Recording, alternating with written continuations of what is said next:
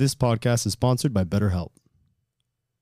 As you know, here at the Coffee Breakup, both Marvin and myself, we take mental health very seriously, especially when it comes to therapy.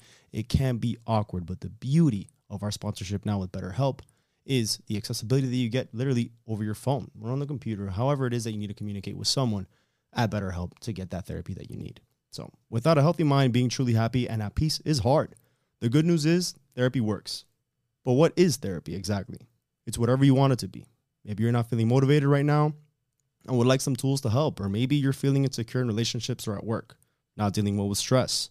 Whatever you need, it's time to stop being ashamed of normal human struggles and start feeling better because you deserve to be happy.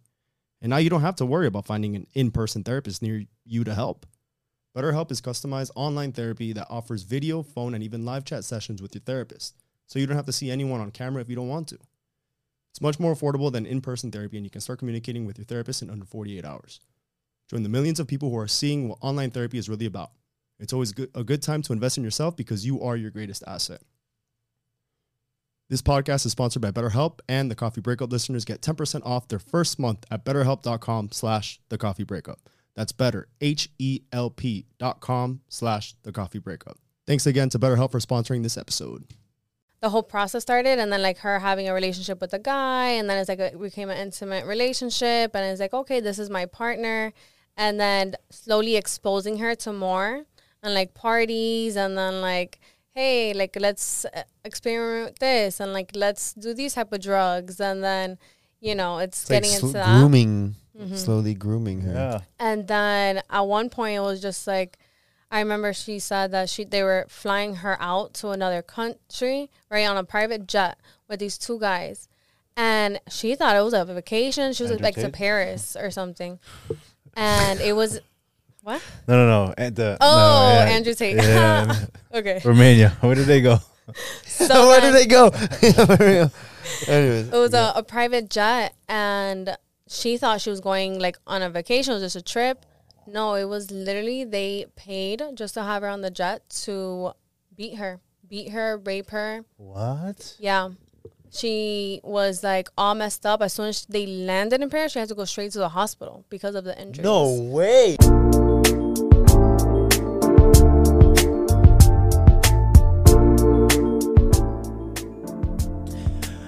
What's up, everybody? Welcome back, ladies and gentlemen, to another episode of The Coffee Breakup. Yes, that's us. If you're listening to us on Patreon, thank you so much for supporting. You guys are the best. Listening to us on the Go, Spotify, and iTunes, we love you guys too. If you're watching us on YouTube, you guys are the third on the list. What else are we? Social media, Instagram, TikTok, Facebook, and Yeah, we got Twitter. Twitter. We got a website. coffeebreakup.com. We got all kinds of stuff. anyways. Put the Coffee Breakup in Google, we will pop up. Yeah, we actually, the algorithm knows us. Right? Yeah, SEO top knows of us. the results. We are back with Milagro. How are you? I am doing. She's doing going. She's doing doing things. I'm doing good, She's I'm going doing good. through it. It's Yeah, I know. the probiotics. Yeah, this thing is going It's right through like- me right now. I'm Oh, feeling boy. it right now. Yeah. Wait, I'm supposed to shake this too, right? Yeah. I think you gotta mix That's up why a it was little all bubbly. Oh. Yeah. All bit. Mix up a little right. Okay. So let's try it again. Yeah. Milagros, how are you? Bum, ba, bum. I'm doing We good. do a reset. How are you? Doing good. I see you. You love green, huh? Green is I your color, do. which is why I have a little bit of green. You did it good, yeah. and I didn't even know what you're gonna wear. You didn't know? I didn't know. How Oh, would I because know? you can change the color on this? Of course. Oh, Yeah. Come on, amazing. where the I never fucking coffee noticed. breakup, girl? You can Look change at you everything. guys. Colorful LEDs. What's up? Wait. Oh shit. I didn't want to do a green because then it would have been too much, and then it would come up on the camera. All right. Come on. All right, dude. You see, this guy gets Compliments, it. a compliment. Yeah, Thank you. we don't There want you too go. much. Then it's overwhelming. All We're glad to have you back. You were on, I think, a month or 2 months ago at this A point month already. and a half? Yeah, by the time this episode will be out, it'll be like 2+ months. Mm-hmm. And we had a great episode, and we went into an hour and a half, and then we were gonna keep going, It but was we a ran out shame. of time. It was such a shame. We had another guest lined up. It was a little bit tight, so we were like, we got to get you back on. And literally, you were the fastest. You're not the first guest. returning guest. Yeah, you're not the first return guest, but you're the fastest return guest. I So feel- we've never done a turnaround in like 2 That's months. how bad we wanted you. Yeah. I feel so honored and so happy, honestly. We got so much good feedback. My girlfriend loved the episode with you in it, Aw. and it's just very knowledgeable. We have guests we have a very diverse group of guests that we have on, which is great. But the episodes that we've had, with you are kind of my favorites because it's very informative, very educational, and I know it could help a lot of people. I appreciate that so much. You guys have no idea. So I didn't even listen to the episode myself. What? I don't like listening to my voice. You gotta. So I had my close people listen to it. Even my therapist. My therapist is like, I don't like podcasts, but I'm gonna listen to it because you really want me to. Okay. Everyone's feedback was great. Like everyone loved it. I love it. But what I love the most about everyone's feedback is that everyone, even my therapist, was like, it wasn't like only about me. It was like not a one-man show. It was about everyone's effort, everyone's input. Like it was a collaborative effort. Yeah. Right. And I love that because I feel like sometimes we see it like a metric in regards to like how many, like there's a limit to how many people can be happy or have success or have the spotlight. And it's like, no, it's a communal, collaborative effort. And I just love We're that. a team, like baby. Spreading, exactly. We're a team in here. I like that. Yeah, because I feel like that's the whole point, why we have the podcast, and it's just having different discussions, and you might add something to the conversation, and Chris will add something, and I will add something, and we don't have all the answers. We never say we do, but we just try to kind of start up a conversation.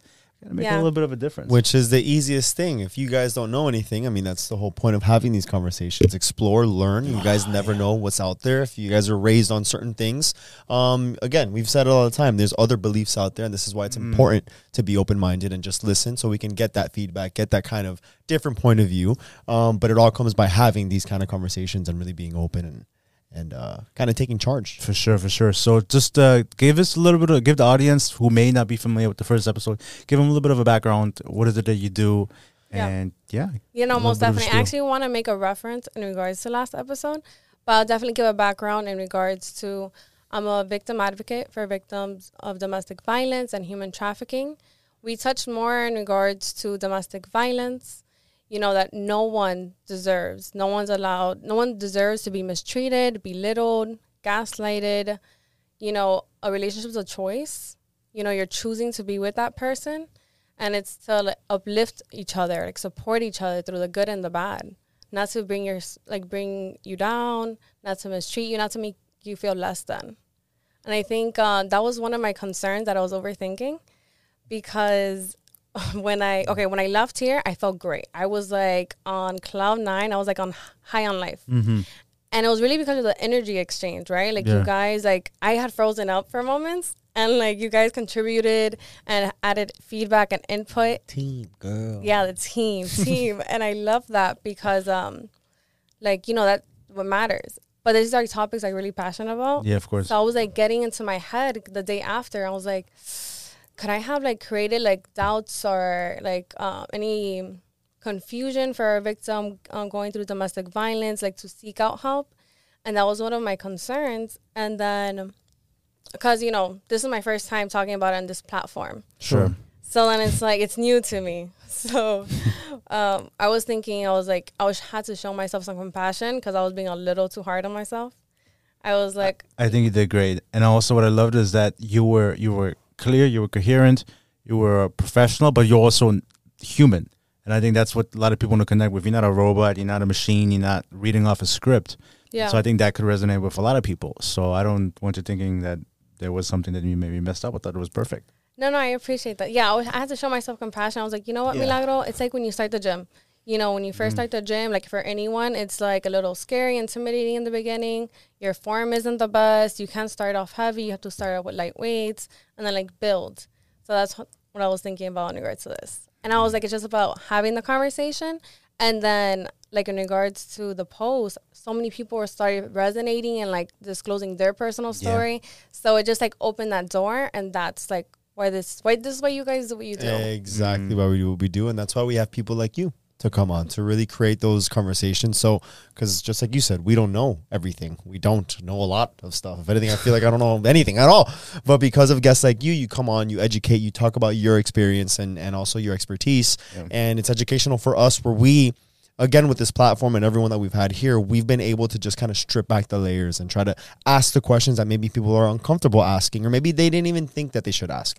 So because we kind of approach it with really just not knowing anything, we ask the dumbest questions, which it really isn't dumb, because everyone here is probably like, oh, I feel too stupid to ask because I feel like it's a dumb question. Well, that's why we ask these, in order to help educate everyone else and also ourselves.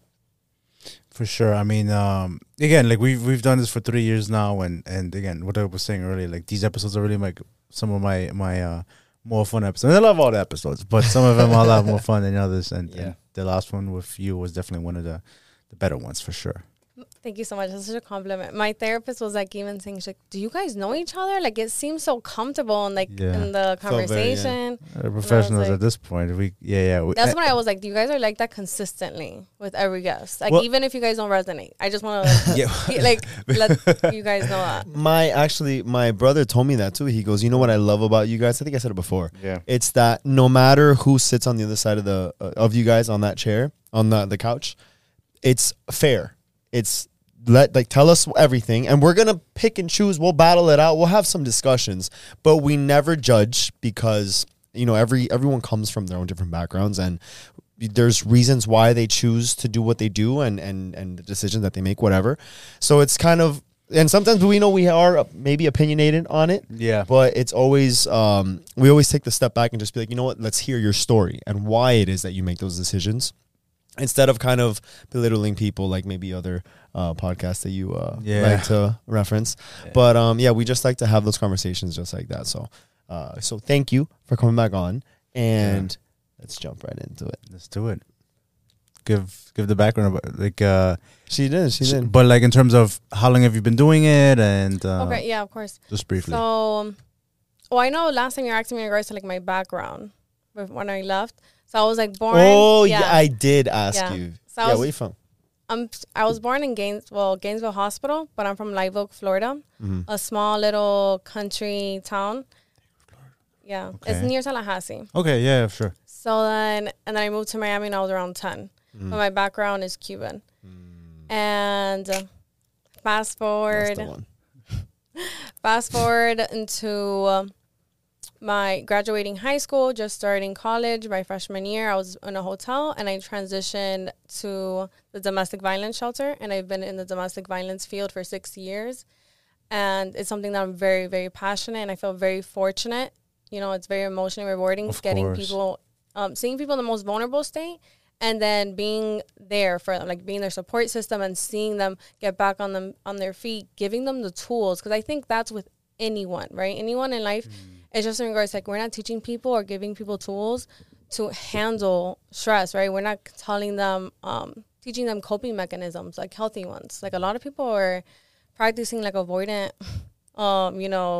tendencies. So True. One of the things that we couldn't even dive in the last because we ran out of time, is that you also deal with victims of human trafficking, and we never touched on that, and I really wanted to kind of make that like a topic of the forefront. Can you talk a little bit more about that? Yeah. What is it that entails, So I am going to say I feel like I'm much more secure and confident in regards to domestic violence, because the human trafficking cases I get are very limited. Sure. And we have an advocate that specializes in human trafficking. But what I would say is that human trafficking, there's this misconception that it only happens to kids, right? And it's like, just like domestic violence, it does not discriminate. It can happen to kids, adults, women, men, transgenders.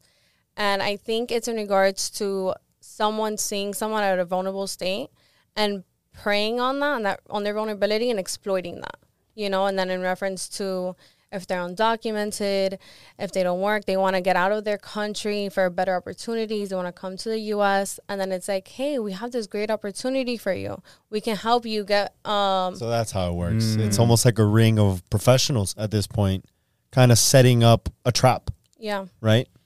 Interesting. Yeah, because I always thought people were just getting kidnapped, like bag over their head and taken, and then shoved into the back of a car. Like Taken. Like the movie Taken. But it's almost like they almost volunteer themselves without knowing that what's to lie ahead. Yeah.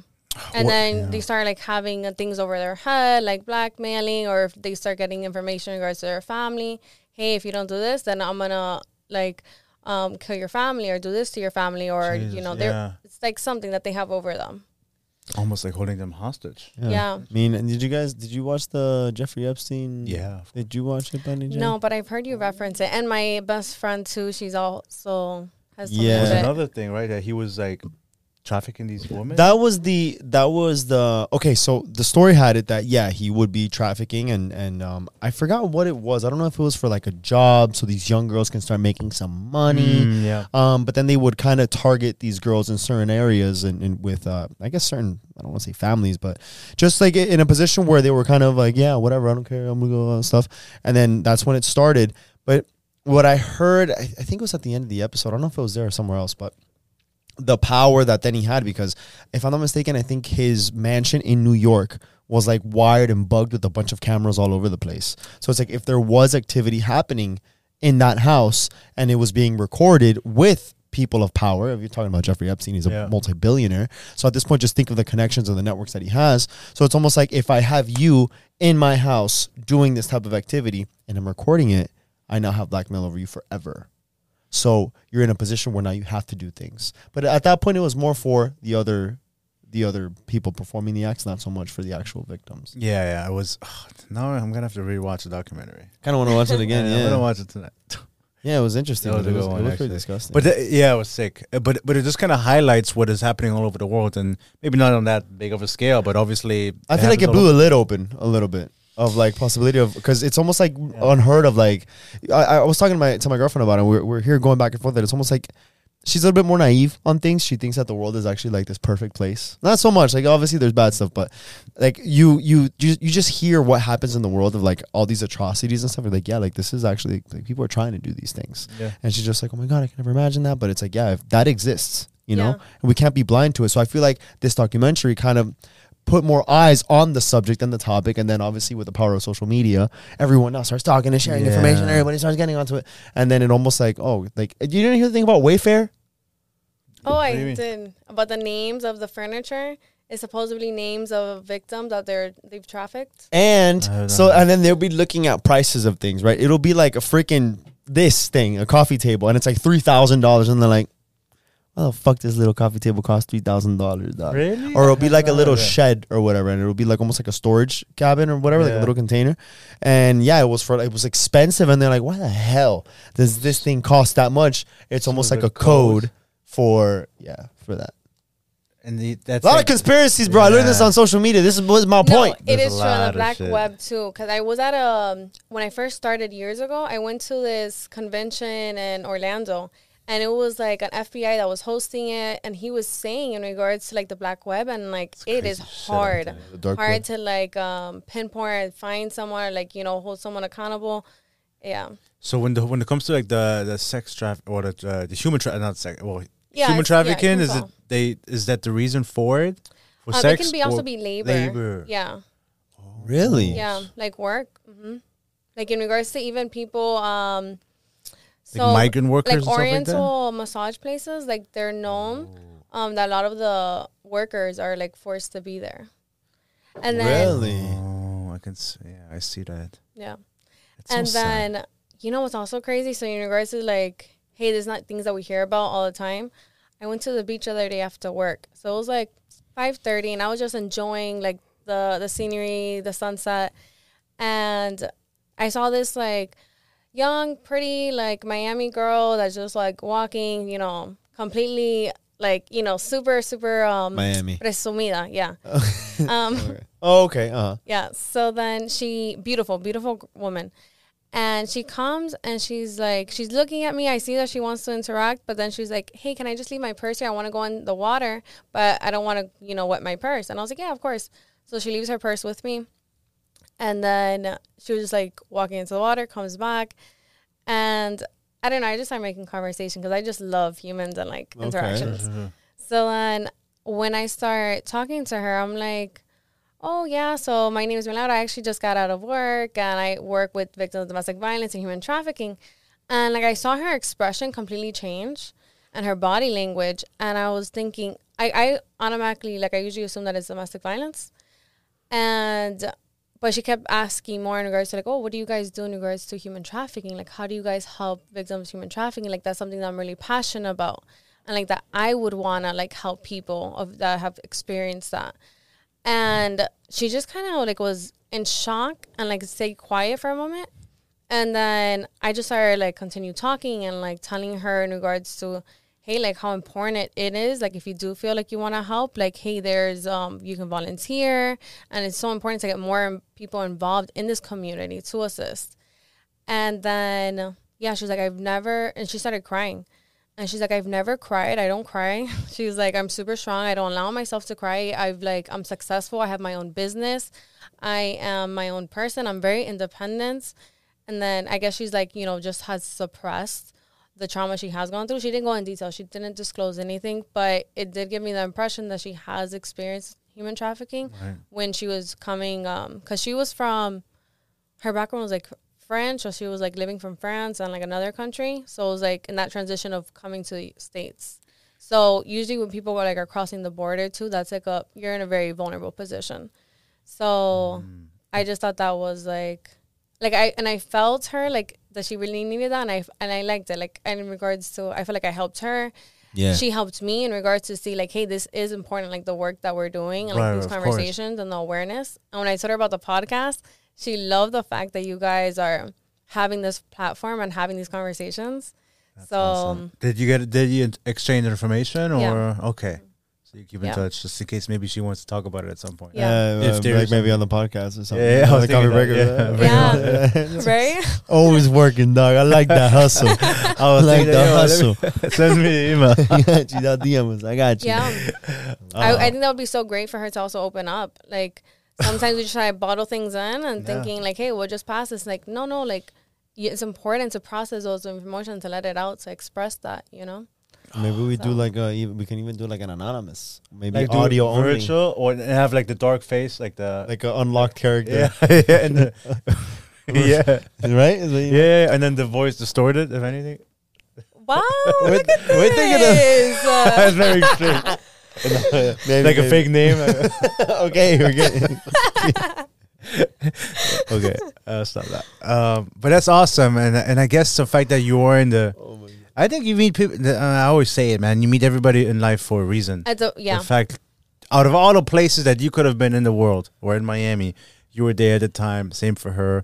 We never know what happens. And so, I love what you do for a living, and it's such a proud thing that you can be and going through life helping other people. I love it. Yeah. Are there any examples that you worked firsthand when it came to human trafficking? Because I know you said the domestic violence was more of your strength, more confident in it. So I remember I had this case in regards to a transgender client. It was a male transitioning into a woman, and she was at a club. Started at being freaking call these people they, she. No, we digress. Well, she referred to herself as she, so she. Okay. Anyways, so she worked. I don't know if this is bad, but she worked at the club. Okay. And they're also known for a lot of sketchy things. Oh. So then, when you guys to like pimps and stuff like that. I had no idea. From my understanding, I've never gone, but from my understanding. It's been a long time. From what I've heard. But hold on. We'll get into that later. Yeah. Continue. So then she started like as a dancer, and then like it was just like one-on-one, like the private dances and all that stuff like that. Sure. So then it started. That's where it started. Like the whole process started, and then like her having a relationship with a guy, and then it's like it became an intimate relationship, and it's like, okay, this is my partner, and then slowly exposing her to more and like parties, and then like, hey, like let's experiment with this, and like let's do these type of drugs, and then it's getting into that grooming, slowly grooming her. Yeah. And then at one point it was just like, I remember she said that they were flying her out to another country, right, on a private jet with these two guys, and she thought it was a vacation. She was like to Paris or something, and it was. What? No. Andrew Tate. Yeah. Okay. Romania. Where did they go? So where did they go? Anyways, it was a private jet, and she thought she was going like on a vacation. It was just a trip. No, it was literally they paid just to have her on the jet to beat her, rape her. What? Yeah. she was like all messed up. As soon as they landed in Paris, she had to go straight to the hospital because of the injuries. No way. Yeah. And then that person, I told you, was a transgender. Yeah. So then, you know, she was taking hormones. And like another thing that the pimp was doing was like taking the hormones and was like, oh, if you want to, you know, Continue this, you need got to do this. this, or you got to do that. And then it's like, and then you're also on the drugs. So then Oh very my convoluted. God. And Yeah. you met this person, this individual? Yeah. This was Afterwards? in person. This was like a in-person case. And like I even stayed like after hours because I just wanted to get that person to shelter. And yeah, it was like a really intense case. And I just wanted to let them know. Oh, and then their family too. Like she had no contact or relationship with her family because the partner made it very clear, like, hey, like we have affiliations, like we're close to gang members and like, you know, we know where your family lives and all this and we will hurt them if you contact them or let them know. But she was that individual. She was close to her family prior to him, or I don't know all the specifics. I know they Sure. lived in another country. They live in another state. They lived yeah. in the U.S., but another state. And then she was in Miami. it's crazy how fast some of these things could happen. Like one thing In a you're blink of an eye. dancing, and then the next thing you're on a plane. You know, like it's all Yeah. fun and games. You know, like until shit goes down. Yeah. I mean, I think it was a span of like maybe a few years. Okay. Yeah. But because you have to lure the person very in. elaborate. You know? Dude, Yeah. but think of, because instead of like, because you know how hard it is? It's almost, I think of it almost as sales, because at the end of the day, you're selling this person on that. It's so hard to get a sale like on a cold call. You have to like build the relationship Yeah. and slowly over time, you know, show your value, show what you can do. The And then, consistency. yeah, always popping up. It's like you build familiarity. Mm. After a while, you don't even think of this person as a salesman, or in this case, like a predator. You just think of this person as the guy I speak to every day. Yeah. And then it turns out that that person on the back end has just been slowly manipulating and creating this almost, Like a scenario kind of world. just like to make you do whatever it is that they want you to do. Jesus Christ. Almost like kind of An like elaborate plan. yeah, like the Tinder Swindler. Did you ever watch that? Oh, yes. Where Oh. it wasn't obviously Yeah. it wasn't sex trafficking, but the guy was committing fraud Yeah. and like all these elaborate schemes and kind of the same kind of you know, maybe similar tactics where it's City like boy. City boy. That's No, fucked up, that's- that's fucked up, yeah, that's fucked up. Hey, but that's a dub for the boys, right? Yeah. But he was like making these women fall in love, like with an idea, with an illusion.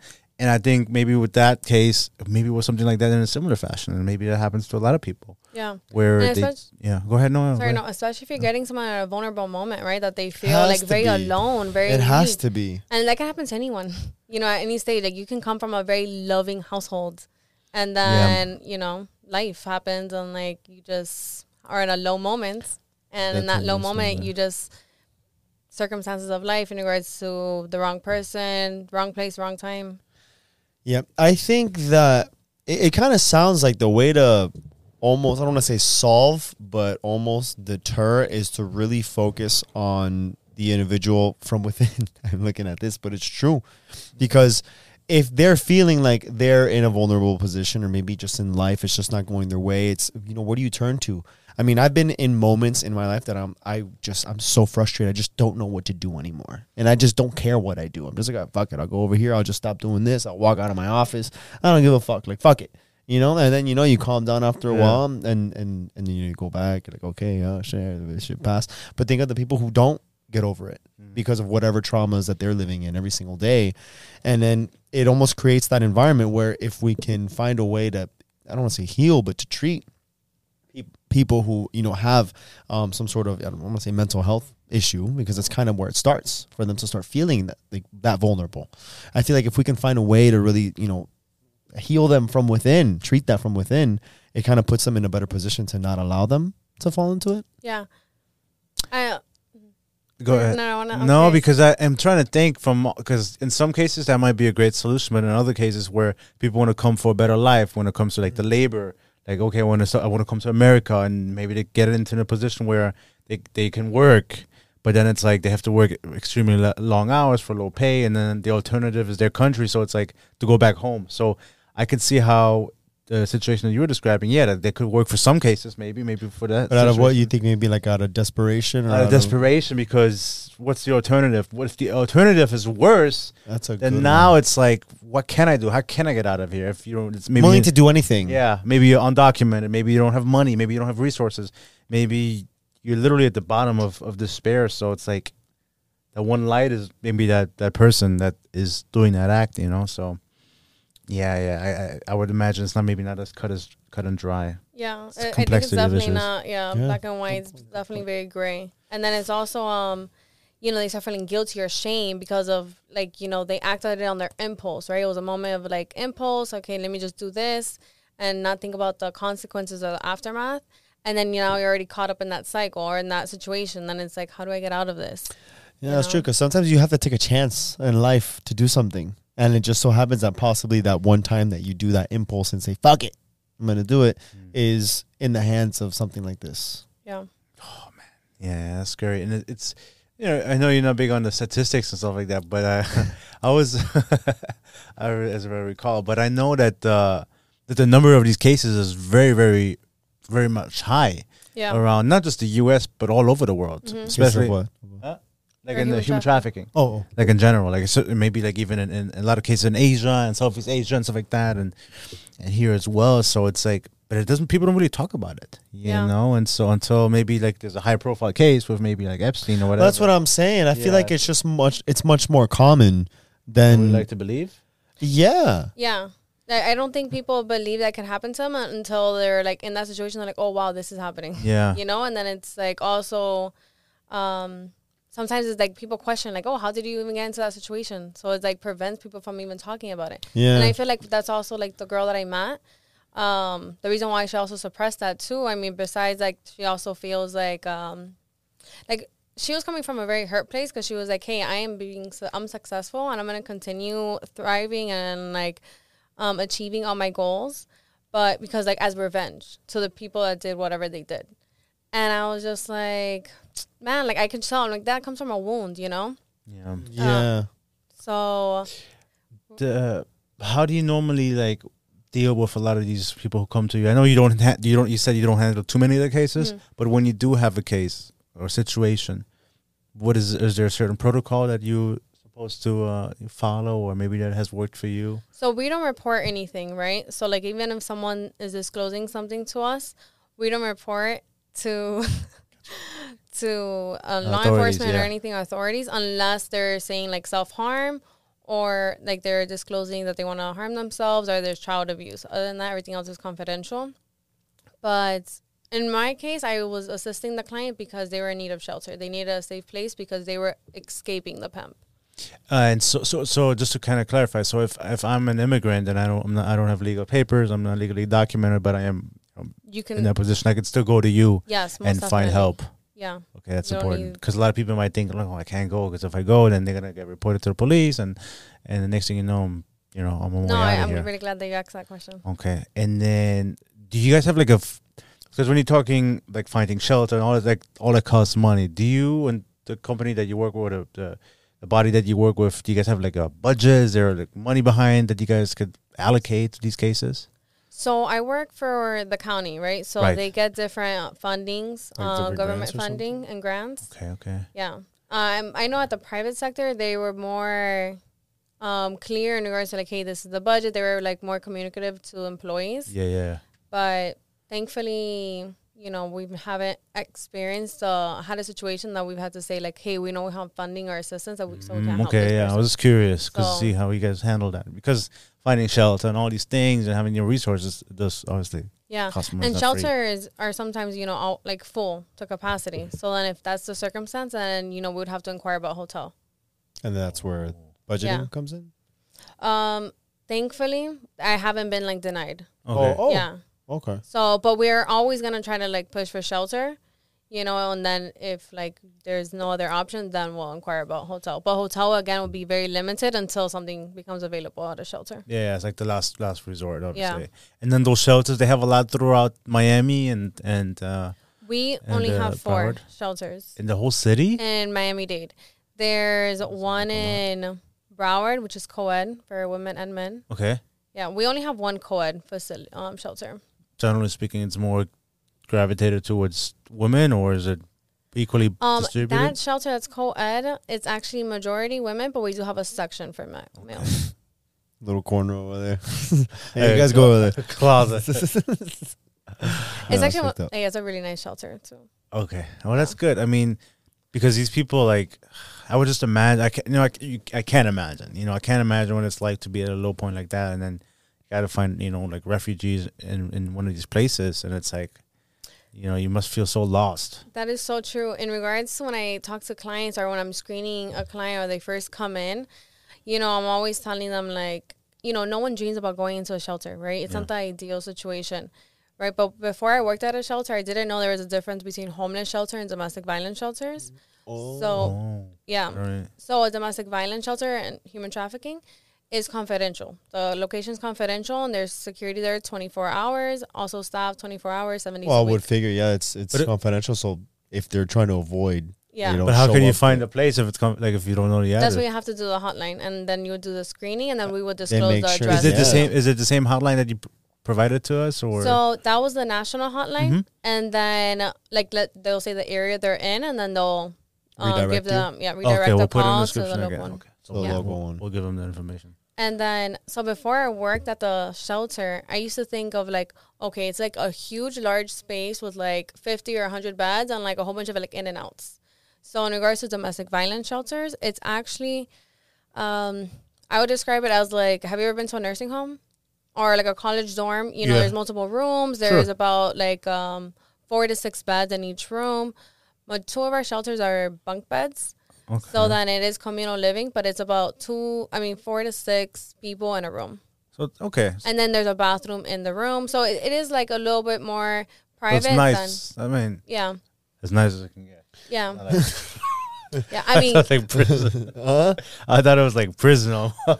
No, and all of our shelters have a different layout too. One is an apartment-based shelter, so it's a 2-bedroom apartment, living room, kitchen.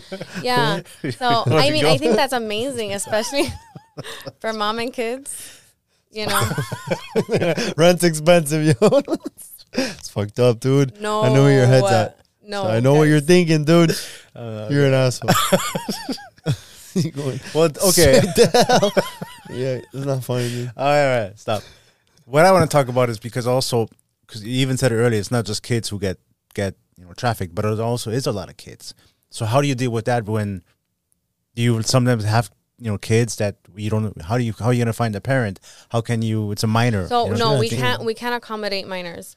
That's the only thing. So there is a shelter that one of my colleagues, she used to work at a kids shelter. So it's about minors. So it's they usually come from the juvenile detention center. The parents can have control, handle the child. Their child's being very rebellious, so they go into this shelter. And I think also they assist with human trafficking or minors that don't have their parents. How long is usually the stay for them? Because you had said on homeless shelters they're kind of in and out. So in something like this, how long do they stay within the shelter? So normally before COVID, it's a 6 to 8 week shelter stay, emergency stay. Yeah. And then during that time, they're dealing with an advocate, case management. So they're being assisted with different referrals, seeing what they can be helped with in regards to housing, rental assistance. Maybe they just need, they're already working, they just need some time to save. And then, that entry in regards to, first, last, and deposit, because they don't have, they can't save a lot of amount. Oh. Yeah. So that gives them enough time to kind of put some money together. Yeah. To then apply it to something. And then at the shelters, too, it's, there's kitchens that are fully, what is it called, equipped, and then also have, groceries and all this, so they can cook there. That's so awesome. Yeah. Because the idea is obviously it's not permanent. It's just kind of to help get temporary. them on the feet and kind of get them out of that environment. Yeah, it's a transitional. Yeah. And and during their stay, because I know that they are looking for these resources, but what it's life within these shelters, outside of that, what else do they do? I would say it's anyone, right? It's You can come and Yeah, go. there's no curfew, so they can come in and out of the So it's facility. just like a place to stay. Yeah. Oh, Just okay. a roof over your head. Yeah, a safe roof over your head. But do they also have like maybe resources of, because you had said they meet with the case manager? Yeah. Right. Are there also like programs that they follow? Just to kind of like realign them back to there is. Yeah, so I think the services like depends changes on what's available at that current moment and with the client, because some services that they can offer, the client would have to be documented. There's certain criteria. Like what would? Let's say in regards to like if we get an opportunity that we're able to refer to like another housing authority, like let's say Section 8, it's more long term. So then, but they would need to meet like certain criteria for that. Interesting. But it all depends on like what's available at that moment. Okay. Yeah. And then it's the same thing with children also? Because then how would that go about Children is only if it's with the parent. Remember, we can't. No, I know but you said that there was a housing for children also. Oh, that shelter? But yeah, that was a shelter that you don't work my, with. Yeah, my but you're not. colleague used to work at. So you don't So work that's with kids. Have you ever worked with kids directly or? I worked with kids like in the shelter. Okay. So like if they needed to talk, if I was doing their initial intake when they first got there, just to get their information and like ask them questions in regards to like, how are they processing, how are they feeling, things like that. Because there's a lot of kids, they get trafficked, they get kidnapped. I mean, it's not only kids, but it's a lot of them. And then it's like, how can you track their parents? And how when you, next thing you know, you're in a different city, in a different country. Yeah. Like that must be Yeah. a maze of like, like things that are going on. Because like what can you do? What can't you do? Because things always become more complicated when there's a minor involved, I guess. All right. No, I agree. I think it's a lot of obstacles, but yeah, I do not have the information for that. Okay, you don't. So I don't want to give. No. I get you. Okay. Yeah. So I had one question because can you give us some warning signs, some red flags that let's say I'm dating or I met somebody. In regards to human trafficking or domestic violence? Human trafficking. Human trafficking. Yeah. Okay. If you can or if you have some. Yeah. Damn, I should have brought a wheel. Yeah. Where's that? Yeah, I didn't know. Okay, so if not, I mean, Yeah, because I think I remember that we had gone over the one for domestic violence. yeah, we have gone over the domestic violence one, but I'm figuring like maybe you meet somebody and maybe they ask you certain questions or they push you in a certain direction. How do I know? How can I prevent more that? so how we were talking earlier, because they're almost like luring you in. That's taking time, but because it almost feels like, oh, they're either hitting on me or maybe they just want to be my friend, and I don't have any. Yeah. So how, like, when does it start to turn where you should be like, oh, look out for these? Yeah. So I don't feel as confident talking about it, but I would say like maybe showering that person with like a whole bunch of like gifts and like, taking care of them and nurturing them. Like, like in regards to trust and all that, like that takes time, to build. So like when this person's right off the bat is like being so trusting, so warm and like opening their doors to you. And I think that's a little concerning. Man, that's true, because I feel like most people will see that as oh my God, I feel like I've known this person forever. Like everything is just so natural, like so easy. Yeah. And then it just turns out that it's all part of their elaborate scheme. But sometimes you just click with somebody. So it's like, that's how do you like, how can I prevent myself? But I mean, you would in regards to click though, I would have to have some insight about you, right? Like to get to know you, would have to have like conversations. Yeah, you can't like more over like superficial conversations. That's what I think. Because when you really click with someone, you almost overlook a lot of things because you're so like into it, with this click, that you're not really paying attention to the flags that are there, whether they're red, green, they all look the same at that point. Yeah. So I think after a while, I think you just have to kind of approach things a little bit more logically. Like, dude, we've only been talking for a week, and like I'm being showered and all these things, like making me feel like I'm like we've known like we don't. Let's slow down a little bit. Yeah, I think maybe. How I mentioned like the Shia LaBeouf interview last time. So his partner that he was with, Twigs, right? I don't know the first three initials. I don't want to butcher it, but she speaks amazing. Like I loved her interview, but she was saying that when they first started, like she was so infatuated with him, and like she just thought that he was like so over the top, so romantic, and like he would like even jump like her fence and like be like give her flowers, a bouquet of flowers and gifts, and just like, yeah, I just really missed you. But that's also crossing a boundary, like even physically, like you're jumping someone's fence. Yeah, but he wanted to win her over, no? Yeah, but That's intense. I mean, that's okay. You want to know what the problem is? You've watched too many movies. Because, yeah, you're romanticizing this shit. Yeah, because if you look at all these stories of people throwing rocks at the window and they're like, oh, baby, you. Playing with a guitar. Yeah, with a freaking boombox in the rain. Like, yeah, it was romantic. It's like, oh, it's so cute. But, dude, that's fucking creepy. How do you know where I live? How'd you get here? Follow me? Yeah. Yeah. You see? That's true. Yeah, that's true. I feel like I wanted to go back to something that you said earlier, that it was regarding that you said that in the shelters they're mostly women and then the guys get a little corner over there. Do you feel like it's probably because most men just don't feel comfortable voicing maybe their experiences, or do you really feel that there's probably less domestic violence when it comes to men? So 'cause I feel like most men, they're kind of like ego. Yeah. Won't allow them to. I would say, like, seek help. majority will be women. I actually was going back and forth with my colleague because she was like, yeah, but you really got to emphasize that women. But I'm like, no, I want to make sure that it's like it's equal. Like men can also feel comfortable in regards to coming out and like talking about their experience. Because I feel like, they think, oh, it's only a woman that can go through that. Like, so it's their ego, their pride, or like, who's going to believe me? Because I'm a male. Yeah. If anything, you should be emphasizing men because the fact that it's already almost like a given, unfortunately. Both. But I get it. But because what your colleague was saying, like, emphasize the woman. Well, I feel like women are emphasized every single day when it comes to these things. Obviously, unfortunately, it is happening to women, but it's also happening to a lot of men. Probably more men than we would know because a lot of men don't even they're not comfortable speak up about it. About so that, I think it's important to even the playing field, so to speak, but also encourage men to speak up as well. Especially in a world where just being masculine is toxic at this point. They just you haven't heard of the whole thing of toxic masculinity? Of course, just by being a man, just if I do a certain thing that's just manly, it's because I'm toxic and stuff like that. I feel like now more than ever, I think we went into a phase of a lot of mental health issues, speak out, talk about things. And I feel like everyone says, damn, Contagious, got you.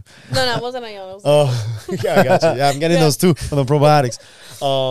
But yeah, I feel like before it was more like, yeah, let's talk, let's be more open. I mean, even Kevin Love, the NBA basketball player, that there was a point that he was being very vocal about stuff. And then maybe it turned everyone a little bit too weak, you think? Or do you think maybe it just kind of opened up the door to really almost putting... What's weak?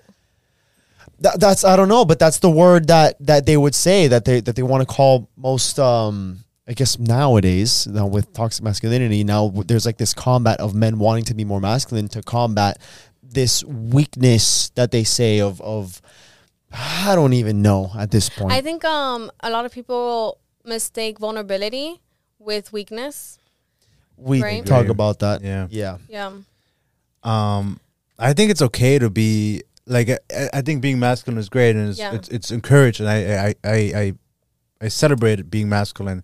But I think there's true masculinity is not defined by I can't be vulnerable, I can't be I can't let my guard down. With the right people, with the right person, I think it's okay and it's even healthy to be soft and to be let yourself go and let and just be compassionate and be a loving person. That doesn't mean that you're a soft guy or that you're weak or anything like that. I think there's a little bit of a misconception. But I think there's a place and a time for everything. There's a time and place to be strong and to be a leader and to be a man. And then there's a time also to be, and to kind of let your guard down. Be you. I think it's funny that you say that because I read it somewhere else and something I've always thought of. I think it's important for men to feel vulnerable and to be able to talk about things. Yeah. But because they say, oh, well, then if you talk too much about, to your woman, then the woman's going to, lose interest in you. That's how you lose a woman, by talking about your problems. Like, you're not supposed to have problems. You're supposed to have that strong character. You're not supposed to feel whatever. I think a true man will feel vulnerable and will be able to talk about those issues and whatever's on his mind, but then will do something about it. I think most men are problem solvers. And maybe if they don't know how to solve the problem, find a way to get closer to the solution. So if you are feeling some certain ways, because imagine if I complain to you about my job every single fucking day, but I do nothing else about it, what am I doing? Like, Yeah. I'm just continuing a problem. And at that point, I feel like, yeah, we can talk about those. I don't feel like I need to be, I'm just not going to talk about my day as shitty as it was. I'm just going to have a strong face because I'm providing, financial support to this family, all this bullshit, whatever. I think it's, you know what? I had a fucking shitty day. I was super stressed out. There's times that I'm even in tears in my girlfriend's arms, but it's like, what do I do after that? Yeah. And then that's what defines me as a man. It's how I solve the problem. In regards to the problem solving, but I don't think every like man is like, or majority are problem solvers, right? Or even women, right? Because I think it comes down to a human thing. Sorry, but it's in regards to like sometimes you have to talk about it to be able to like also like learn the tools and start like practicing, like or even hear yourself. Yeah, even that hear point. yourself, and like so you can reflect, and also then you can start thinking of solutions. You know, but I think you guys carry healthy masculinity. You guys are very like alpha, very dominant, but you guys are also very expressive, right? So I think Compassionate. Vulnerable. yeah, compassionate, vulnerable, sharing I like care. your personal details. Yeah. I love when you guys share about like your personal lives. Like I feel that's when like the audience really like gets a picture of like who you guys are. You know. Yeah. I And mean, you guys like also like you shared heartbreaks.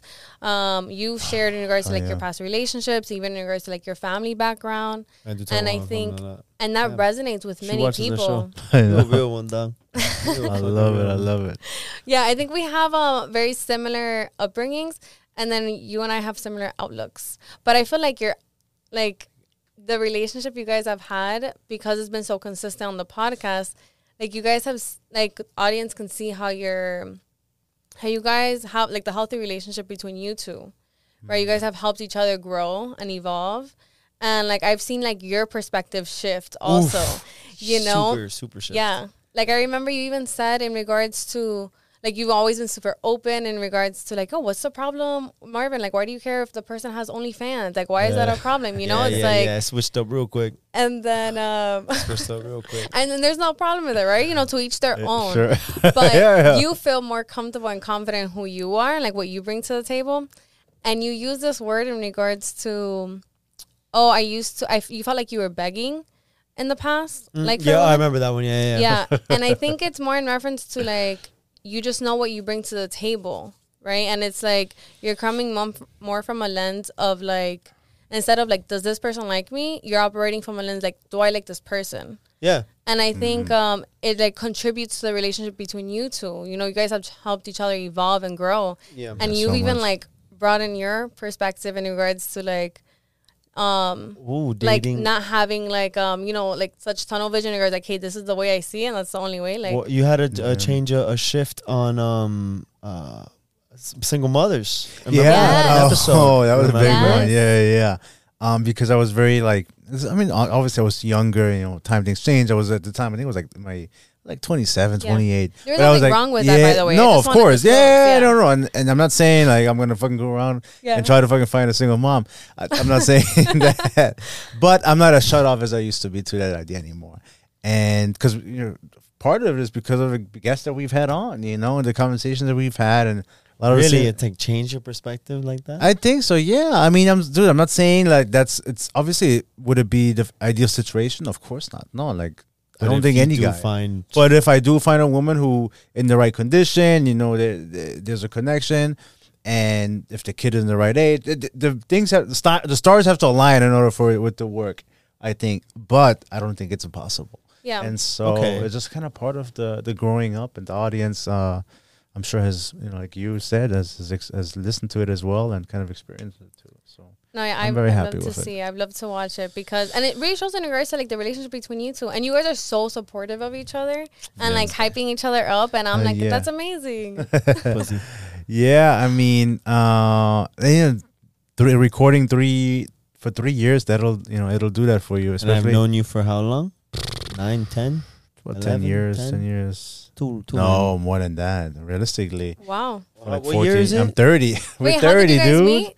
We've known each other since we're like 17. Oh, that's true. High school, that's true. Yeah, we met through. When you came from Germany. Yeah, when I came end of my sophomore year, junior year, That's what I and meant. so at this point, 13 years. 2010, yeah. Yeah, holy shit.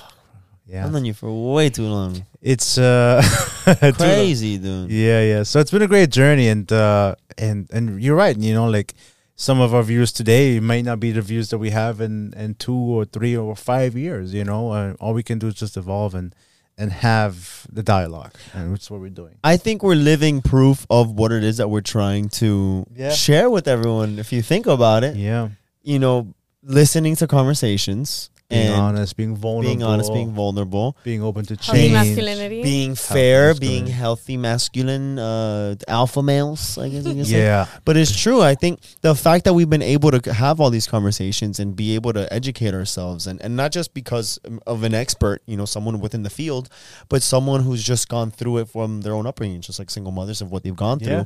It's been so impactful that it's been able to reshape your mind rather than you being like, oh, fuck single moms. Having a baby is only mine. I'm not having somebody else's kid. To, hey, maybe in the right circumstance, if it happens, it happens. Most perfect circumstances. Yeah. But it's possible. It is possible.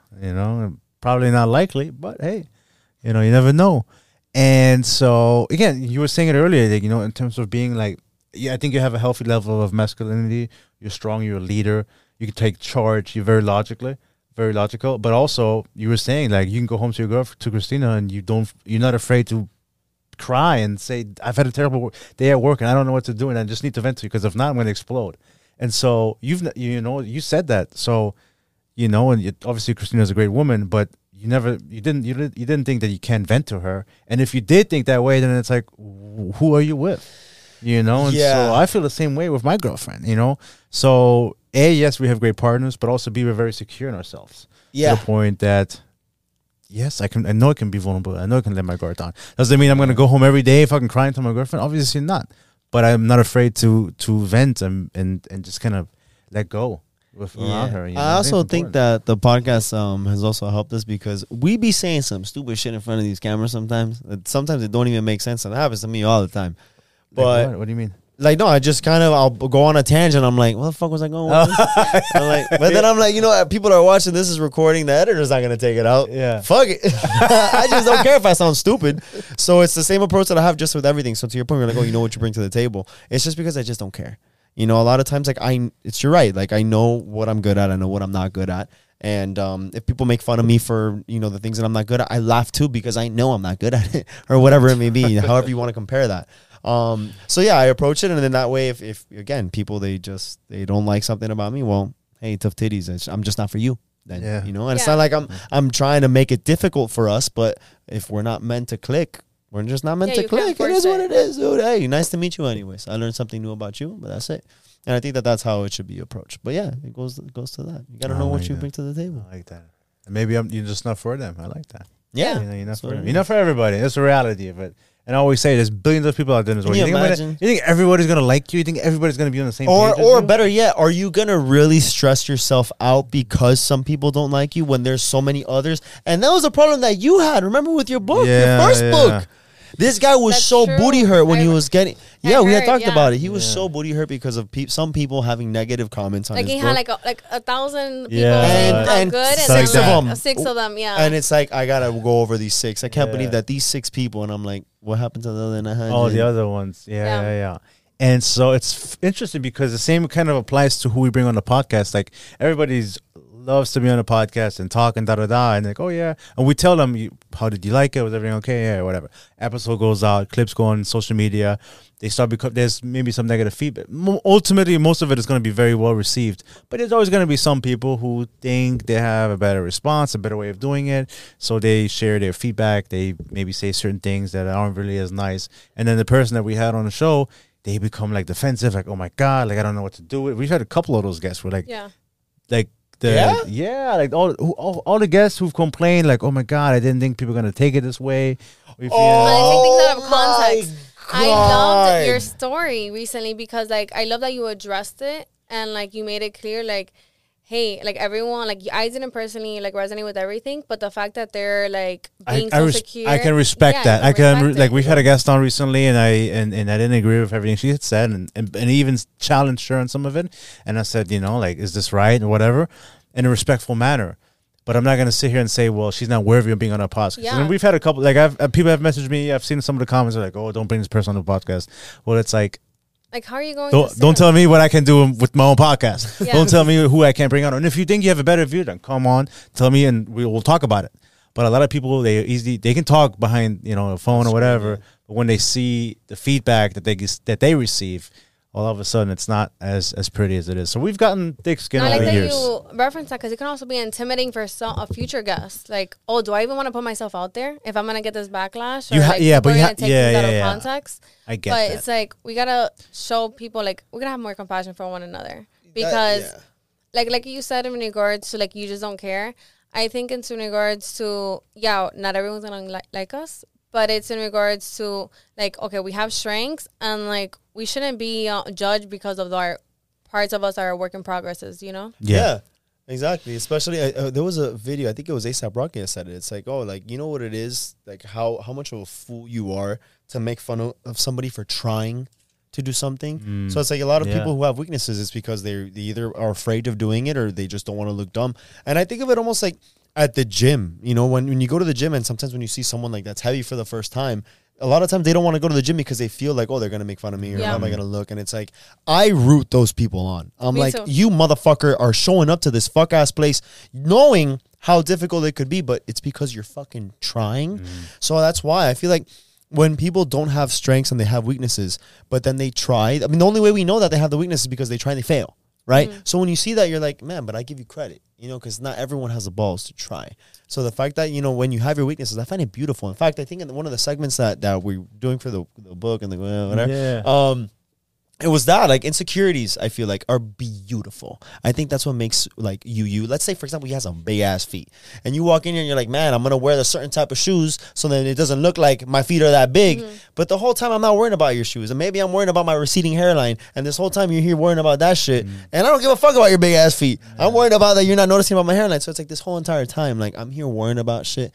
And that's why I find, like, that's what makes you you. So back to that. There's going to be things that make, like, you're not going to click. You're not going to be for everyone. And it could be because, oh, man, they probably don't like big feet. And they're going to look at my big feet. But who gives a fuck? Because you're going to find out other people who love feet. There's even fucking Feet Finder. You can sell feet pics online. People want big-ass feet. So it's things like that. It's like, don't worry and don't get tied up into, like, whatever those little small negativities are. Because at the end of the day, it's all part of life. It's all part of you. I think it's beautiful. I love that you mentioned in regards to like the gym atmosphere, in regards to like if someone was like more insecure, in regards to like if they were more on the heavy side and all this, like it's hard getting into shape, you know. But what I love about the gym, right, in regards to like community, right, because it's like we all think like you know, some people feel isolated or misunderstood, but what everyone has in common in that gym is that everyone's investing in themselves, right? And in regards to like any other like group activities too, like yoga, breath work, ice plunges, like everyone is just trying to like discover and like be their best and healthiest version, you know, because we've all gone through stuff, because, you know, like the ups and downs and the in-betweens of life. And I think that's so empowering and beautiful. Like, so if we were able to like see, like, have those lens of more compassion and like understanding like, hey, we're not alone, and like there's other people that are like, you know, looking for these tools to help themselves just like I am, you know, I'm more in community, you know. And I think community plays a huge role. Community, We gotta sign her up to Zoom. Andre, we got another one coming here. He's gonna need it. Okay. But no, it's so important because it's all who you surround yourself with. You can't do it alone, you know. You can't do life alone, no matter how good you think you are, or, you know, how good you even are. You need people around you. Yeah. And if that's in the gym, you watch other people, they do good, you're gonna try to be better. Or, you know, if they don't do good, you help them be better. You know, and I think that's the thing about life. It's the connections that you meet, you know, with other people. So, speaking of, you got something to say? I was gonna say, I think everyone has a light. You know, I think I reference it into like, you know, the moon, right? Like the moon is not full like the whole month, right? So it's like sometimes the light's not as bright, but it's like everyone has a light in themselves, but like because of circumstances of life, trauma, just like tough upbringings, they, you know, like it gets a little dim, right? Like, you know, and they have to start, so we have to embrace that, because then we just start shitting on people's characters and who they are, like for their mistakes or the bad side of themselves. But like no one's 100% good, no one's 100% bad. So if we can just help each other like ignite and like not be so critical, like if you put yourself in that person's shoes, then like, okay, you might be more understanding, like, oh, this is why this person does this, you know? Empathy, yeah. I Because can they don't- see that. Maybe they're having a bad day or a bad week or a bad You're gonna month. judge me on my whole Or, like- character on that one bad day. Yeah, that's true. Yeah. Or just like even a upbringing, like a really crappy, shitty upbringing. You know, like I heard recently I had someone disclose a story to me. It's public record. But just putting that out there. But in regards to, you know, there was this case that they were it was a man that he had to go on probation because he was a sexual predator, right? And then it's like they can't put him on probation because he has no residence. He doesn't have a home. But it's like he can't find a home because, you know, he can't be around a school. He can't be 100% in school, daycare, or What do you do with church. So then it gets really hard to find a place. You know, it gets very limited. And then once you start getting like ripping back the layers, right, you start seeing, oh, this person was sexually molested by their mother. Right? So then the person that they molested was their sister. But then that's also like, that was the environment that they were brought in. Like, did he know any better? Right? Because if his own mother. I'm not justifying it, right? It's a really hard topic. But it's still having some sort of empathy of putting yourself in that Yeah. situation and try to see why he would make those choices. And then hopefully like someone that's like sees that, understands that, and like has that knowledge and those tools can like help him like understand like, hey, how that wasn't normal, to be able to reframe that, to go back into society, into like a healthy individual, because we don't want a person to be stagnant and stay in their ways, you know? I think you're touching on something really great, but it's rehabilitation. Yeah. And I feel like this country, I feel like this country doesn't really value that as much. Like, and a lot of people are focused, you commit a crime, you commit an offense, the punishment. Jail. Straight to jail. But like, what happens to you in jail? Like, certainly in this country, in other countries, they do a little bit of a different approach. And it's like, I understand punishment is important when if we live in a society, you commit a crime, you have to, you know, do your time. It's just the reality of it. But a lot of times, those people come out of prison a lot worse than they came in. Mm-hmm. So it's like, you know, like institutionalized. Yeah, exactly. So it's like, dude, like, where are we bringing these people? And what do you expect? Exactly. Like, what do you expect? Yeah, you can get a GED, get a degree in college, stuff like that. But I think there's more to it, like therapy, there's one-on-one coaching, mental health. A lot of these people they've never had anyone care about them. Mm-hmm. And then you're going to send them to prison in a 4x4 cell with these people who are just going to try to kill themselves every single day. Anybody would come back out of there and crazier. You're experiencing so much, like, you know, rape in prisons is so high. Yeah, you it's know? another thing. So it's like, you know. Imagine the people that were like arrested or like 10, 20 years ago, when you come back out, it's like you don't even recognize the world. Y'all never seen Shawshank Redemption? Oh my God, I love that movie. Favorite movie. You never seen that movie, dude? Yo, such a great movie. What is it called? It's a 2 hour. It's almost 3 hours. Yeah. Dude, what is it called? Morgan Freeman and I forget the lead. What is it called? Shawshank, SHAWSH. Should probably pop up already. Yeah. Such a great movie. How many hours? Oh no, 2 hours. Oh, I may have watched a long time ago. That this is movie. Well, regardless, but there was a scene where there was an older gentleman who I think he's been there forever, and he was working like in the library, and you know, again, he's very old, and they finally say, hey, like you're being released, like you're good, you know, get out of here, and it almost felt like for years he was avoiding leaving because all he knew was inside. That was his home. Once he went to the outside and he saw how fast everything was and the cars that were driving, he's just like, what the fuck is this? In the movie, he ends up taking his own life. I guess he couldn't take the pressure, and it's kind of funny because then at the end of the movie, I don't want to spoil it, but when the other person they end up coming out, I'm not going to tell you exactly how it finishes, but then he also has to adapt, and then. I'm really big into movies, so I saw like a comparison that they were showing how you can see that the older gentleman who got released and he couldn't get out, like in his head, he was just still like wanting to stay in. He was holding on to, like when he was on the bus, he was holding on to the seat in front of him, while the other guy who was out, he was like laid back, chilling, you know? Mm-hmm. So it's almost like the perspective of showing like how being in prison for so long can really like institutionalize you to the point where you can't find some sort of solutions or any way of getting over it. Yeah, I gotta watch this movie, but I was reading there was one story recently and it caught my attention, and it was a guy who was wrongfully convicted. He spent many years in prison. He got released and he ended up committing a completely separate crime. I think he ended up killing somebody. And so a lot of people are saying, well, what happened to him in prison wasn't even. He got sentenced to prison. Wow. It wasn't his fault. I think for 20 plus years, 15, 20 years. What did that do to his mind? I'm not justifying his crime. Obviously, he did what he did. He should be prosecuted for that. Yeah, well, I didn't even think of that. But think about what he went through for 15, 20 years. Think about some Wrongfully people wrongfully convicted. And I'm sure after a while you just convince yourself like maybe I fucking did do something, or maybe I'm not worthy of being outside. Like 15 years, 20 years in a. Or you just start saying so much bad shit and Yeah, just like and I bad can't shit. even. You tell yourself bad shit. You're around bad people in an environment that just breeds crime, violence, drugs, addiction. And you come out to a reality that you don't really know. It's based on what you were saying too, and it's like anything could trigger you, and you just become kind of unstable. So I think that's a big thing. Like rehabilitation is so important, and I think we don't put enough value on it. Yeah. You know, because I think people do deserve a second chance, or people do deserve at least some form of trying to make them better, trying to understand. Even if they don't ever get a chance to become free again, let them understand what went wrong and why, you know. So I think that's important. Like, so okay, so this is also in reference to like last time I said that I wasn't a big fan of labels, but I didn't elaborate why I said that. I just feel like many people get fixated on a label, right? So they get fixated and like they make that their identity.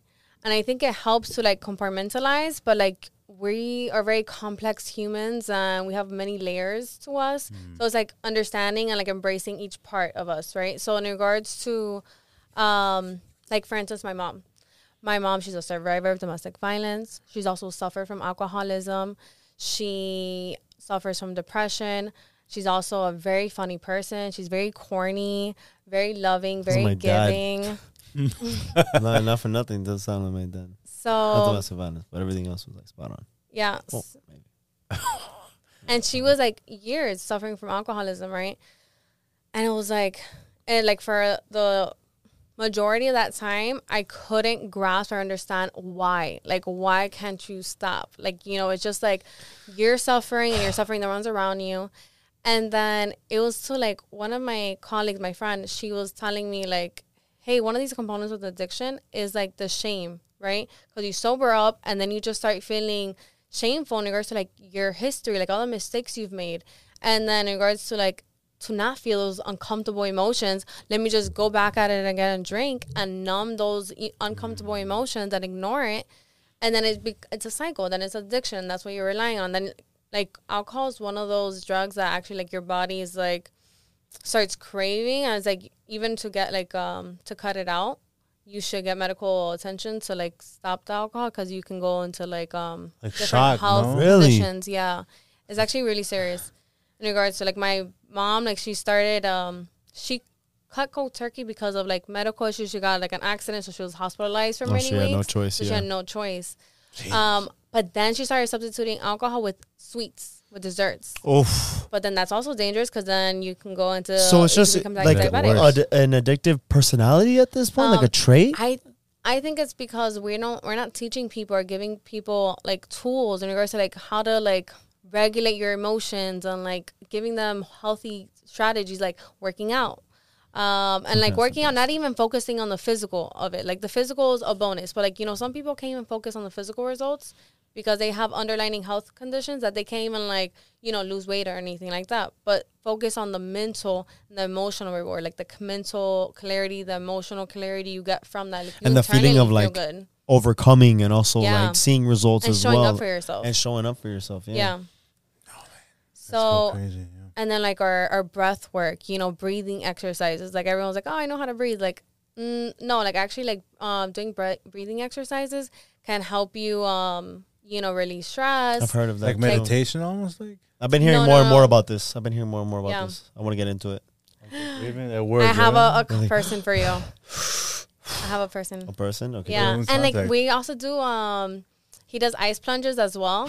So I want to get into that too, but those things are expensive, dog. Where does he do it? Well, he charges $30, but it's $30, but $30, and it's like a whole experience. Because I've heard for people, they just like, okay, you show up now and like you get into the bucket. You know, I don't need an he does a whole experience. I just gotta dive in. He does breath work and like warm up techniques. and then you transition to the ice plunge. dude. So it's a whole experience. And it's $30 a session. I guess, I right? hope they don't like change the price, but yeah. I was talking more about like getting my own plunge. Oh, put it in but a you know they're bucket. not that bad on No? Amazon. Like the individual one. I have to check them out. I bought. Well, it's not just having like you got to buy it. They're not expensive if you get like a small one, but then getting the ice Yeah. and like if you're gonna do it like the cold plunge and then how are you gonna get it? You know, on a consistent basis, it adds up. I tried it for like 2 days and I was like, this is not viable to do. Why? What was it? Because right, like I You had to couldn't go to the store and get like. I would go to the gas station and you would have to get like fucking 10 bags. And ice is Really? not cheap, but then that's each time because then the next day it's not as cold anymore. Mm-hmm. If you put it outside, then it's going to get hot, so you have to keep it inside. If you don't have it inside and outside, you need even more ice. It's an investment. But like in regards to like Wim Hof, he's like the one that's like known in regards to like starting these techniques Right. and also the breath work. So it like goes hand in hand. So I love it. So it's just encouraging people to try new things, like what works for them. Like what works for me. Like I like to journal. Like when I have a lot of anxiety or I just feel like I don't feel like I have mental clarity, like journaling definitely helps me. Going to the beach, like that's my place. Like it just brings me so much happiness and peace. And I just feel like, you know, at home and I can like gather my emotions and I feel more emotionally regulated and less impulsive. So it's just like telling people like to like dabble in regards to like healthy strategies, not going partying or drinking or drugs. To numb. Yeah, you know, like to numb. unhealthy coping mechanisms. Yeah. You know. Like what works for you guys? Like when I'm like stressed or, I mean, Easy. I'll go first. I'll give you time to think about it. yeah, go ahead. Exercising and weed. I know. A whole lot of weed. I don't really smoke weed. Obviously, I enjoy marijuana a lot. I mean, I work out almost every day. So for me, it's stress or no stress. I do it. Obviously, when you're stressed, it's almost a better. Even you get a better workout. Yeah. In sometimes When you're stressed? sometimes, yeah, because it's a way for you to relieve Really? all that tension and pressure, Nah. and maybe even I get two in my anger. head. I get two in my head when I'm stressed. You see, yeah, what works for one might not work for the Yeah. other, and that's No, what's of course, so of important. course. Like I You can't know? go if I go to the gym stressed. Like I'm like not working. I'm not operational. You're, My like, head's just anxious? not in the game. Yeah, my head's not in the game. Okay. But too bad. You know, maybe I should, because maybe I then erase what's going on in my head, and then all I'm focused on. Because that's what I love about going to the gym, especially when I go to Zoom. You ain't got time to think about anything but what's on the board. Yeah. Another time I don't even know what's the next thing. I gotta look at it. And then when you're done, that's when it's almost like, man, what a workout, you know. And then the problems, you know, you start to see things differently. Maybe Yeah. I should try it. Yeah, do it. I mean, But I'm not stressed at 6 a.m. exactly. If you are, it's a different problem. You wake up, Yeah, no, that would be another problem. But yeah, no, I working out definitely helps. Too bad lately. What I started doing is me and my girlfriend we walk around like the block, like we do like a little In the community? Yeah, Here like in going the for a walk because once around is like half a mile. Mhm. So we just go around. You know, if the sun is nice, if the weather is good. And lately it's been raining like crazy, so That's Yeah. hot. it Too. doesn't It's really. getting Yeah, hot. it's like humid as fuck. But like just going for a walk, you know, and kind of clearing your head is also good. So it just depends. I want to do more yoga and I want to do more other things, stuff like that. It's just been so busy with work, and then Yeah. like, the podcast. Nature is good too. I like going Nature. outside, getting some sun. You go outside, you have like the beach right there. That's nice, dude. I don't have that. I go outside, so I live. Dude, when I was You in can still enjoy the sun. No, the sun. Create a sure. little environment, you know? Yeah, Create your own dude. environment. You gotta do what? Yeah, you gotta work with Yeah. what you got. when I was in this last ski trip in the morning, I was still waking up early, believe it or not. I would wake up early Yeah. and I'd start getting the 6 coffee a.m.? ready. 5 a.m. I was waking up at 5, 6 a.m. Yeah, I swear. In fact, I was working on the things I told you. Yeah. I was doing that while homegirl was still sleeping. And when the sun was coming out, I would go outside and just sit there and get some sun in my face. Cold as fuck. I was just there getting sun. Sun is the best, dude. Sounds great. Yeah, I'm gonna get some more sun. Yeah, that's what I do. It's definitely a medicine. So good. What else did you wanna? No, do you have anything else? Because remember, the last time we had you down, you were like, I want to talk about this. Oh, and then we ran so out I of thought we time. were gonna dive in regards to like personal, Too bad I was going to Personal get what? there. like personal, like life Like I've your- done in regards to like your personal situation. Cause yeah, we- I'm an open book. Yeah. all right, So I I just thought it was interesting in regards to you guys focus a lot in regards to like romantic relationships. I mean, I'm single, But I think was that's gonna get also an into that too, important yeah. relationship as well. You know, the relationship with yourself. Most important one. Yeah, exactly. Yeah, speaking of, we did talk about a little bit earlier of connections and, you know, those people around you, whatever. What's your situation? Because as you said, you are single. Okay, so actually it was something that I had brought up to you like a year ago. Like I had messaged you guys in regards to, I think a lot of people, once they end with a partner, they just automatically go to like bashing that relationship or that partner. And it's like, that's not the healthiest and that doesn't serve. You mean when they break up with Yeah, the partner and then they Like when they split. Okay, yeah. So I don't know. I wanted to give like, I don't know if we have the time though. We got time. You sure? You got time? Yeah, we got time. We got a little time.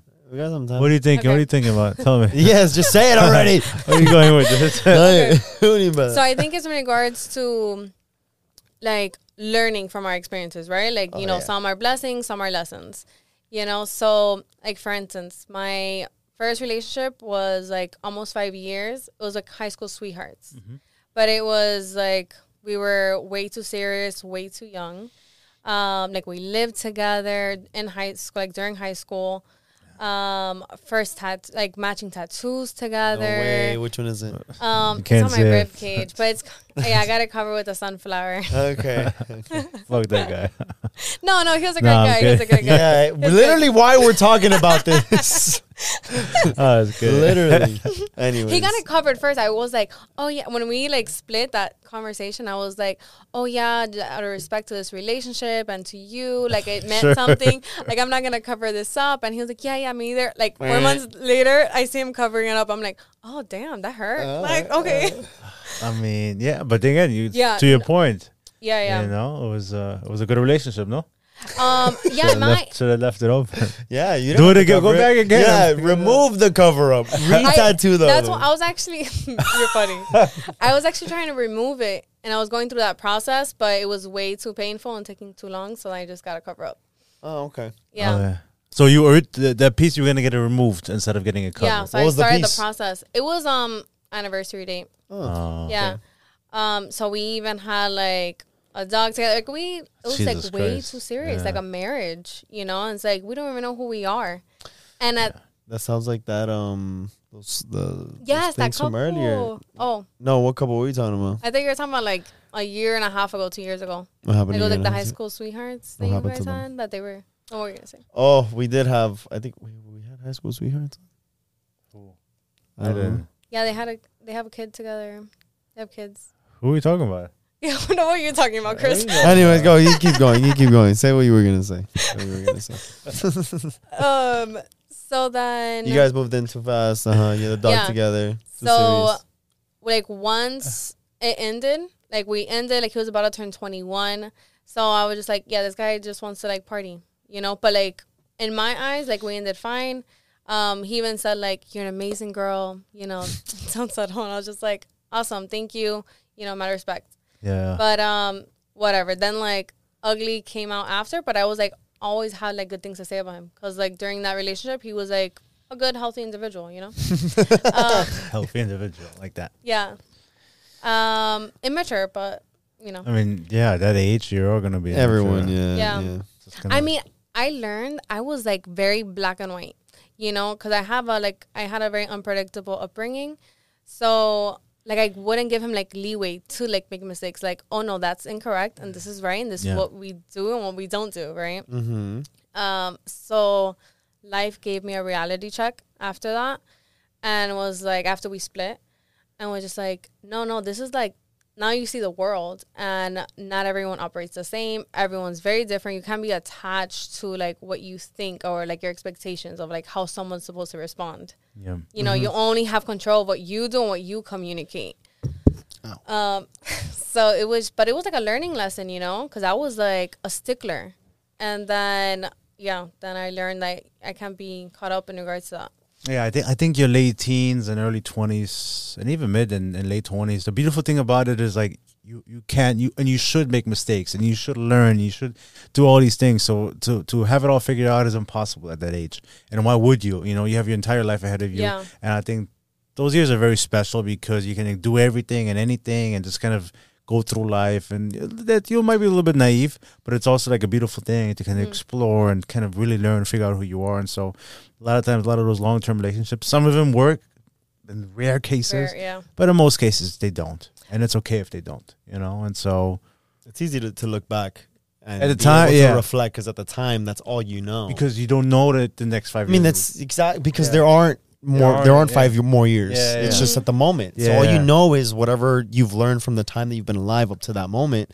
You don't know what the future holds, so it's hard to really like. Now it's easy to be like, yeah, like now I've learned so much about myself from all the experiences I had and all the mistakes, lessons I've learned. But when you're making the mistakes, you feel like that's the end of the world, man. Yeah. I feel like, do you feel like at that time, like a heartbreak and the breakups and stuff like that and all these situations, I feel like they hurt more. Is it because you don't know anything else? Is it like this, the first real love? Or because if you were to break up with Christina now, it would suck. But I don't think would it be the worst. I've told her to her face. I'm like, yo, if this doesn't work out, I'll be fine. Like, you're not the only person in this world, and she knows that. I'm with her because I want to, because it's a choice. That's one of the first things you said when you sat down here today. I'm with her because I want to be with her, but I'm not with her because it's a punishment. I'm not with her because I'm forced to. Right. So I get that. If something were to hit the fan, yeah, fuck it, I don't care. But I know that now because Because you're still here. Because 5 years ago, if things didn't work out, you're like, man, there's not going to be anybody else. Yeah, because 5 years ago, when I did have the heartbreak, that was 5 years ago. Yeah. I'm still alive today. Exactly. So I feel like if I was able to do that, I can do anything at that point. Yeah, so it's not going to... Experience taught you. It's experience, and it's also being patient and understanding. Yes. And one thing that we were talking about a little bit earlier, the gym taught me to be patient and to be consistent. That is the only way you'll see results in anything in life. So if a new job, the only way you can get good at the job is by doing the reps. So for example, me, the first time I work at a bank, I open accounts and do all this bullshit. I don't know how the fuck the system works. And the first time you do that, I'm like, wait, where do I click to go to the next page? I don't fucking know. Where do I fill out? Oh, I can't move. Oh, because you have this, you see the little red thing. Yeah. Okay. Click it. Oh, okay. Now I can move. It takes experience, but after a while, it just becomes second nature because you become comfortable with it. But at first you're like, man, I fucking hate this job. You haven't had a new job in forever. But me, when I first started the job, I'm like, man, I don't know why the fuck I left my old job. Now I got this fuck ass new job. I just got used to what I had before. But then I made the switch, and it was uncomfortable, but then I made it through. Like, that was a year ago, and I'm like, oh, so all I think about is the same thing with the gym. I work out. When I first started going a year ago in Zoom, you saw me. I mean, I wasn't disgusting looking, but I wasn't the way that I'm looking now. I'm in the best shape of my life, and I feel amazing. I feel healthy. I feel like I can do anything that I wanted to. But it took time, and it took me being patient, consistent, and being very disciplined. But over time, everything fell into place if I kept showing up. And I feel like that's just like with everything else. And I think that's also same thing with this. Like, every single day, even after those heartbreaks, you still show up for yourself. You still want to be active, and it still hurts. But after some time, you heal, and then you're like, oh, I was fucking stressed out over this thing. Like, I'm still here. I'm still alive. Like, life goes on. So to your point, I feel like it's like that. Like, and she was very, very, she knows that if shit were to hit the fan, and God forbid, I do want to be with her, but if I'm not going to I'm not going to sacrifice my own health, mental, overall, my own happiness, and my own, just me, myself, what I stand for. If I don't agree with something and it just doesn't align, then to each his own. You're not the only person in this world. We'll both land on our feet. Yeah, things change, circumstances change, but like, I don't have to also change my perspective and like how I view you. I can still have that respect for you, but it's like, hey, emotions and feelings change, and that's okay. And I see things like that because you had said earlier about literally just right now of how your exes. I don't badmouth my exes. You've never badmouthed your ex. Surprisingly, after everything that's happened, I would have said a house of shit to this person for fucking check your email. Bullshit, right? I say if I like know you guys, but is that I've listened to. But that's fine. That's fine. But it's it's things like that. But even to this point, you've never said anything negative. No, and so again, like I was with them for my exes and my ex, whatever, for a long time. So if I chose to be with this person and then now we break up, and if I talk shit about them, what does it say about me? Oh, I said that in the course too. Yeah. I stole that line from you. Nice. like I was with this person for many years, and now they're a dirtbag, a piece of shit, etc. So what does it make me then? Yeah, you're the idiot that was with that dirtbag, you dumb fuck. so I'm the sucker too, So, but no, I wish all my exes very well. They've all, I guess, kudos to me because I have really Yeah, dude. Fucking ruffle your feathers, dog. You deserve it. I've been Yeah. with some good women, man. They were good and kind, and also partly because I was a good man. Well, it was, it yes, was decent. yeah. I'm Italian. It was okay. We're not talking about that. Okay, let's skip that part. But I tried to be good, man. I tried to be good with what I had at the time. But I was with an amazing woman, and it didn't work out. And from what I know, is they're all in really good positions now, and I think I'm we're very happy. older. I mean, do you think that if you were to have a conversation with your ex right now, It's yeah. I don't know. I don't know how it would be. I think it would be amicable. I would like to believe so. she'd probably punch you in the face. Yeah, it'd be so fucking knock me out. I don't know. I don't know what would happen. I would like to believe so. At least on my end, I would be very respectful and I wish I would wish her well. You know, I would wish her very well and hope that she's in a good position. And it's crazy how life works, you know. But at the end of the day, I think everybody ends up where they need to be. Yeah. Some roads take a little bit longer. Some roads are a little bit darker for a while, but ultimately, There's a light at the end of the tunnel. there's a light at the end of the tunnel. Everybody's destination looks a little bit different, but at the end of the day, it's We're all the journey. going somewhere. Yeah, we're all going somewhere, and it's the journey that matters too, and you gotta embrace it. So, but I feel like when you're young, and you're 21 and 20, and that road is very narrow, and you feel like there's nothing else that matters except this person. Now that we've lived a little bit longer, life is a lot like the world is a lot bigger than what it really is. Yeah. You know. No, during that time, I feel like I was operating, like I was identifying myself like through my relationship. Yeah, So I was making yeah. my relationship my identity.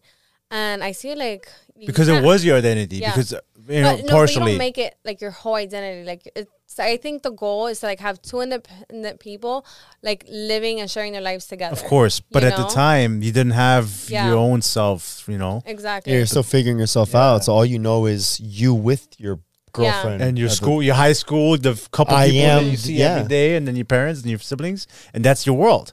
So they take up a big part of that world. So and all you know is that world. Yeah. Mm-hmm. And Because of whatever your friend says or what happened to your friend's friend. Yeah. That's all that exists. and then if they're no longer there, then now you feel like your whole world ended. But it's reality is just the world with that person. And so yeah, so I think that's the beauty about life too. Yeah. And there's a time and place for everything. So, for instance, you know what's crazy? You guys had Dr. Hasty on the podcast. goat. I love picture of him, him. so- He's we amazing. should. Yeah, we should print it. Next time when he comes in, he's just You know what's crazy? After that breakup, I actually had him as a professor. But I did not, I was not in the space. I was like single mode. I was like that. I had just started drinking for the first time. I tried alcohol for like the first time, like a few months after I turned 21. And I was like, oh, really? Yeah. I was like partying for like 6 months, almost to a year. And then I got really tired of it because I was like, oh man, this is like the same repetitive stuff. But so I had Dr. Hasty during that time. So nothing really registered with me. Then like, I would say like maybe 2 years later, I was started getting into your podcast. I discovered your podcast and I fell in love with that episode. Because I felt like his outlook in regards to relationships, love, like, hey, I am love. Like, you only, because it's honestly, you only have control of who you are. So it's like, you are love, you are patience, like, you are kind. You know what you bring to the table. You're you know what you bring- secure. Exactly. Because I know me. And Because I am then- love. Then you determine, like, how you, like, and everyone else is a recipient of that. And then you determine, like, okay, does this person add value to me? Do I want to continue and pursue this relationship? Or this person? Yeah, or like what best? role are they going to play Yeah. in my life? Are they going to be my friend, significant other, Yeah. more than just my friend? It's the same thing because you can love me the same way you love you Claudia, but it don't mean, I mean, I don't know. Hey, turn the lights off. Hey, Vinny, get out of here. No, but for real, no, he said that though. It's Yeah, like, of you know, course. you obviously have roles, and I think it's that. Yeah. I think if you can show up as love and just be that individual, Mm-hmm. everyone else is the recipient, but you can choose the role that they play in your life Yeah. to receive that love. Okay, so then in reference to last time we said in regards to aggressors, right? Like, oh, why would someone want power and control over someone, right? And I kind of just like froze. But I think it has to like stem from like either insecurities, observed behaviors, or upbringings, traumas. Like it's multiple factors that can play a role in regards to that, right? Like why someone's operating in those lens. So then I was actually engaged in everything. I was in a relationship for almost 2 years. I was overthinking a little bit because now we're civil, like we talk, because his brother is like part of the family still, like, or has a relationship with the family. So I was like, man, how would he feel if he would hear this? But it's honestly like, it's the truth, it's what happened. So it was a long distance relationship. I thank God it was long distance, because it probably would have been more confusing, you know, with like the loss and having that person next to you all the time. So I had met this person. He lives in Cuba, all of this. Super romantic, put me on a pedestal type of thing. And like, I was saying romantic gesture, like we went to the beach with his mom. I was in the water with his mom. We come out and like he has like a mariachi like band like singing and like he's like dancing like twirling me is around. that like, romantic? Are you in love with this guy already? Huh? No way. no, you're like, that's not romantic, bro. That sounds. But like, so super. Wait, what? no. Go ahead. I'm listening. So, like, we had met in person. Like, it's not something that we met online or anything like that. We had met in person. And honestly, right off the bat, I was like, if your intentions, because Cuba's known for, like, you know, taking advantage and just like, using people to come to, to the U.S. So then I was like, if your intentions or goal is to come to the U.S., just be clear to me, because I feel like you have a lot of potential and ambition. So as long, like, you don't have to fake a relationship. Let's just talk clear, and like we can like definitely go that route. And then, damn, yeah, he's down for it too. No, she would have been like, be honest with me. She was gonna be honest with you. That fuck you. no, I was honestly considering it because of like, no, I was genuine. I was genuine in regards to it. But then he wanted to pursue me romantically, and I was like, oh, okay. But it was like it got like an unhealthy relationship, like, you know, very toxic and like emotionally, psychologically, like gross.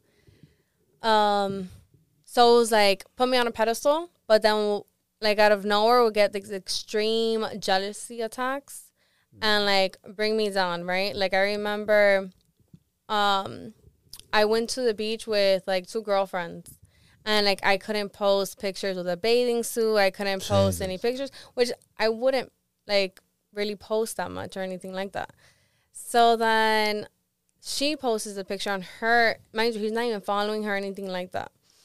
She posts a picture with me, and he was like, oh, look, you posted a picture. Like, what are you trying to do? You're trying to be a whore, all of this. And, like, just start talking down. And then he was like, oh, and the only reason she posted it because she looks better because you look like ass. You don't even, your ass looks flat. All of this, like, trying to just, like, destroy my self-esteem and belittle me. And I was just like, and then I was like, bro, like that's it. Yeah, we're going to stop. He was like, oh, I'm seeking therapy. I'm going to go to therapy. You know, it's just like I have so much trauma because I've been cheated on so much. And, like, paints the scenario of, like, you know, is that Miami's a party city and everyone's like just having sex and going wild. And I don't want to be like un come mierda here in Cuba, being loyal and faithful to you while you're here, like, you know, betraying me and making me look stupid, like a fool. So I'm here like also like, oh, okay, I understand. Like trying to like eating it up. Like eating it up. Eating it up. So then, make a long story short, it was just like, I ended the relationship because I was like, I started therapy and I wanted to start therapy for my own thing just to have like better coping skills and stuff like that. But I was like, hey, look, this is time sensitive because we had started the process of me bringing him over here. Oh, wow. Yeah. And then I was like, I just want to focus on this because that was already on the, on like inclining in regards to like, okay, I'm going to end the relationship, but do I still bring him over? You know, because he was already like, you know, with this illusion that he was going to come, bring his family, and he like has good work ethic, and like to see good work ethic in Cuba, while you live in Cuba is like rare. So then I was focused on that because I was really debating. But then it came to a point that like just like, hey, one moment you're the best, I love you, but it's like you can't even trust that like when you say that because then it's like, why would you even talk to me like that? So I was even breaking out with hives. Like, it's crazy how connected, like, our mind and our bodies are because I had to get tested for so many things. And they were testing me for lupus and everything. Because I would get hives all over, and my lips would get like super swollen, and not like the good swollen. Like it would only be like one lip at a time, right? Like it wouldn't uneven be, as fuck. yeah. So it would look really bad. Like watch, look. I'm gonna show you a So you picture. got a picture? Yeah, it was a whole process. It was like 2 or 3 months that I was going through this, and then it looks like if I was beat up, like Jesus Christ. yeah. Wow. So Miami. Doesn't even look like you. Yeah, it looks like a Yeah. different person. And then like, yeah, no, it was bad, and it was like all over my body, my neck, my eyes would get swollen. It looked so bad. And the moment that I ended the relationship and ended everything, guess what? Like, Cured. yeah, Was it like stress or it was the amount of combination? stress. It was the amount of stress in regards to like the dynamic in regards to like our body communicates to us. That's why Yeah. it's so important to be aware and like in tune to what we're And listen. experiencing. Mm-hmm. And listen to your body. Yeah. So what happened to the guy? Is he still in Cuba? So yeah. Oh yeah, how did it end? So, okay, we ended and then, but we continued like talking here and there, but it was like, it came to a point that I couldn't even like hear his voice because I would just get irritated. And he would like, do like, okay, when we were like still together, he would provoke me, like start a fight and then hang up, right? To like wow me up. And then the moment that I would call back, he would record the phone call, right? And then send it to me and be like, oh, look how crazy you are. Because then he would be all calm and cool and collect. Oh, narcissist. Mm-hmm. Easy money. Yeah. And Done. then he would send it to me and be like, look how crazy you are. And like, that's how easy it is to like fall into that. What a dipshit, dude. Yeah. But, I mean, so... And Yeah, I'm who so, does no, that? no, I agree. But it's so common. It is so... Wow. So wait, did he end Like up a coming over here or what? Oh, he's still No. in Cuba. Yeah, he's still in Alright, Cuba. good. But like Well, months you Need a later, motherfucker there. I found out like his brother's girlfriend was like, oh, by the way, he was like constantly cheating on you and like constantly had girls in and out of the house, but his family told me to like promise to not tell you. And like in the moment I was just like, okay, I'm so glad I listened to my intuition like before even knowing this information, because I had already ended things. But that's how like intuitive like, you know, women are. And then, and also it's just like, besides the intuition, it was like, there's so much red flags and facts that things that That happen. guilty conscience was hot. Yeah. Yeah.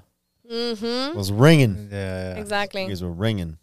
That's fucked. At least, I mean, that's fucked that she told you like months, like a long time Yeah, after. and I had asked her too. Yeah, dude, come on. Yeah. Well, no, I got played. Man, I got played too. Didn't I tell you the story that happened with one of my exes? I think I told you. No, Yeah, man. Can you give me a recap? dude, that she went up to a city up north. In Oh Florida, yeah, I remember. And What happened to turns her? out, you know, it's funny. I said this, and someone actually started like getting at me in the comments and in my DMs. They're like, "Oh, but you don't know what this girl was going through. She was probably being manipulated and all that stuff." And I'm like, "Listen, maybe she was. She lied to me. I don't care. Oh, but you don't understand because maybe she had to do that for this. That's fine." Wait, what's the situation? Situation was okay, we were here. Well, I'm here obviously. She was also here, but she got an opportunity to work in for a firm in a little bit North What's the name Florida. of the firm? I don't know. Fuck that guy. If you ever watched this, fuck you nasty piece of shit. I think he's arrested actually. Fuck you. But anyways, he's a piece of shit. Turns out she goes up there, and I kind of, a part of me is like, you know what? She was very naive because she was always like, she thought good of everybody. Well, motherfucker. No, keep going. She thought good of everybody. So like, she really didn't think of maldad. Like, it was really hard to She was really like a convince. sweetheart, no? She was like Very, like, it was just one of those things, which is why to this point I'm not that disappointed or upset. But it's almost like, bro, come on. Because at the end of the day, she still lied. Like, she didn't tell me what was happening. She hid everything that was going on. And she would disappear. She wouldn't reply, you know, on her phone. She wouldn't answer. And it was almost, she made it seem like, oh, I felt like I had to because I got this opportunity with zero experience to work for this, you know, for this law firm. And it was a good one up in the area that she was in. And again, she had no experience. So she's like, wow, someone took a chance on me. Like, I feel like I owe it to this person, you know, to just do whatever they want and stuff.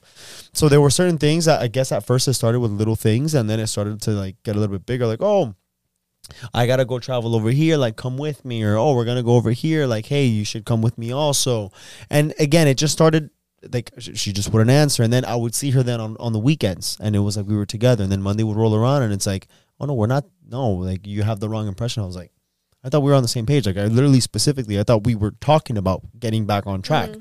In fact, we were holding hands on the treadmills together at the gym, and I'm like, okay, I guess we're getting better.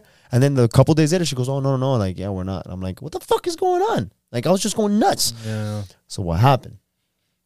She went up there, and the person who hired her was brothers.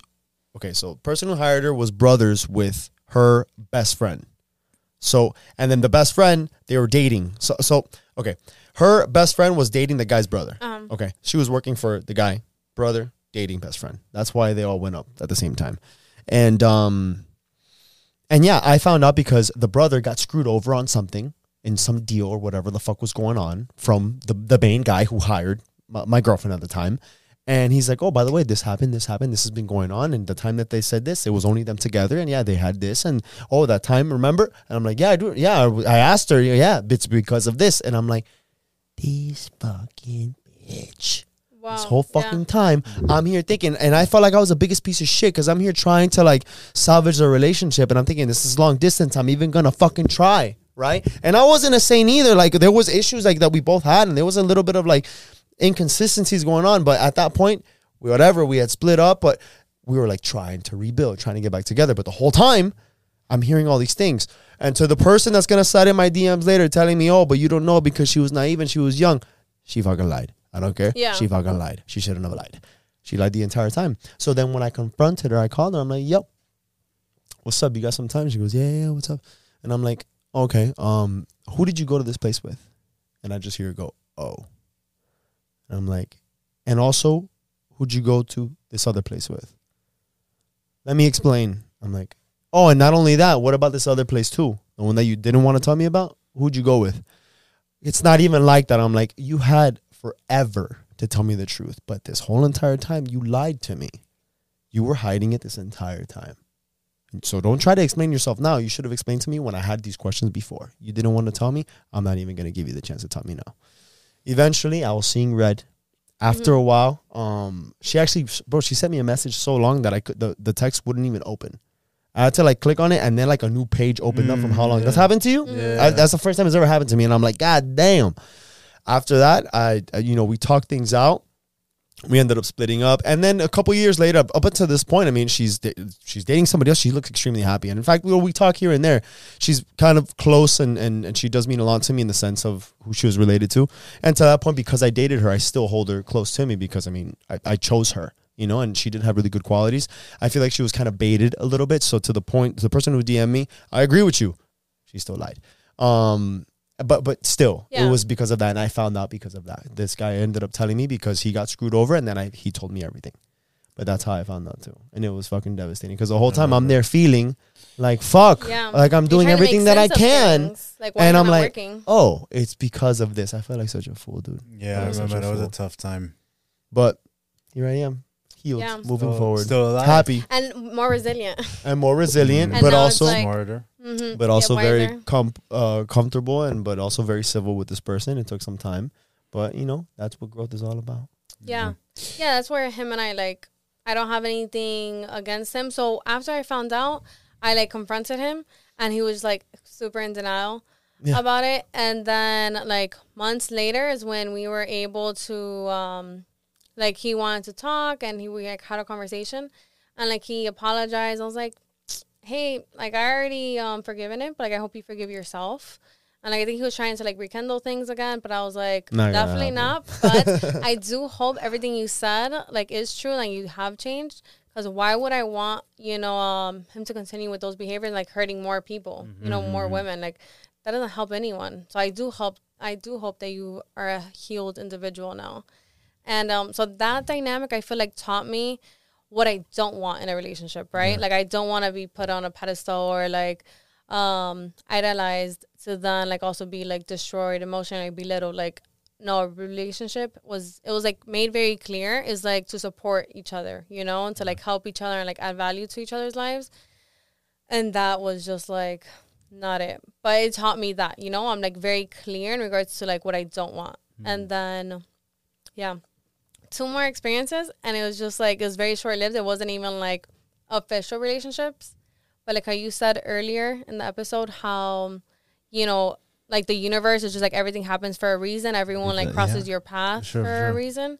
So it was actually like on Halloween, like okay. So I had found out about the whole truth in regards to like my ex, the one I was engaged with, October 1st.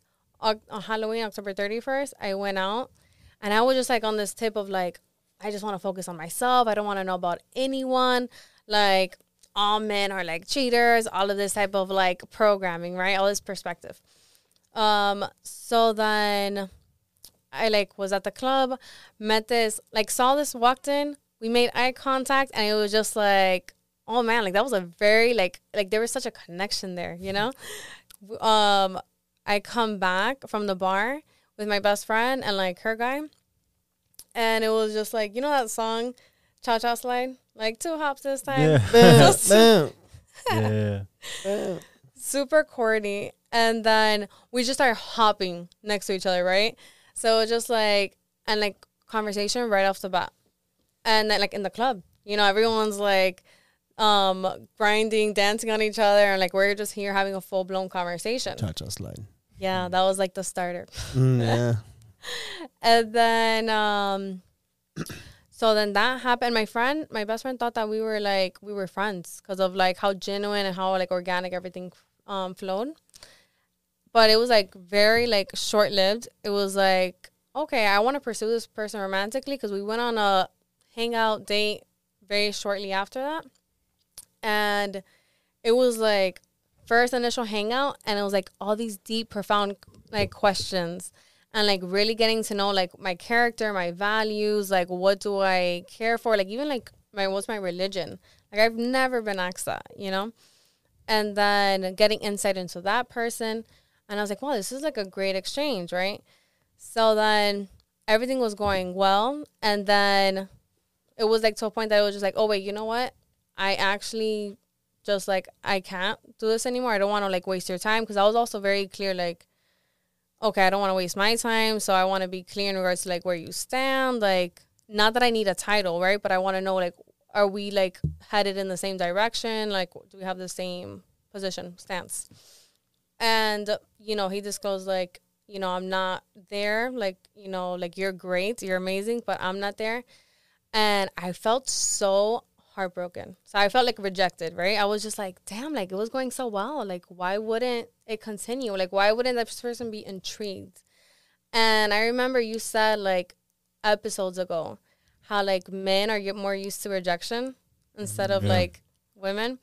So I was like my first one. So I was like, okay, this is dealing with rejection. Like, how do I feel about this? And how am I going to like, so in the beginning, I was just like, bro, I'm not worthy enough. Like, why am I not good enough? Like, what's wrong? Like, what do I not have? Right.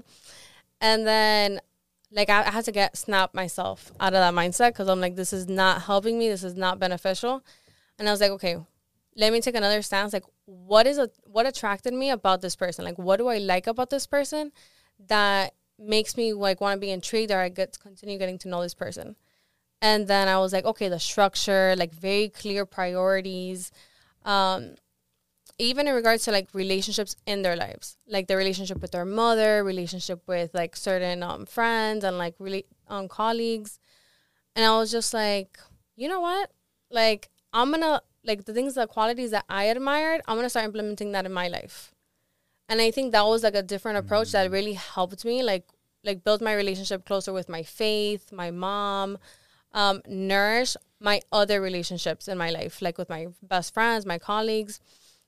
And like months later, my graduation, it was such like a euphoric moment, because it was like, yeah, I'm not in a romantic relationship, but I feel like on top of the world and so loved by all these other relationships in my life. And I feel like we like put so much emphasis on romantic relationships, you know?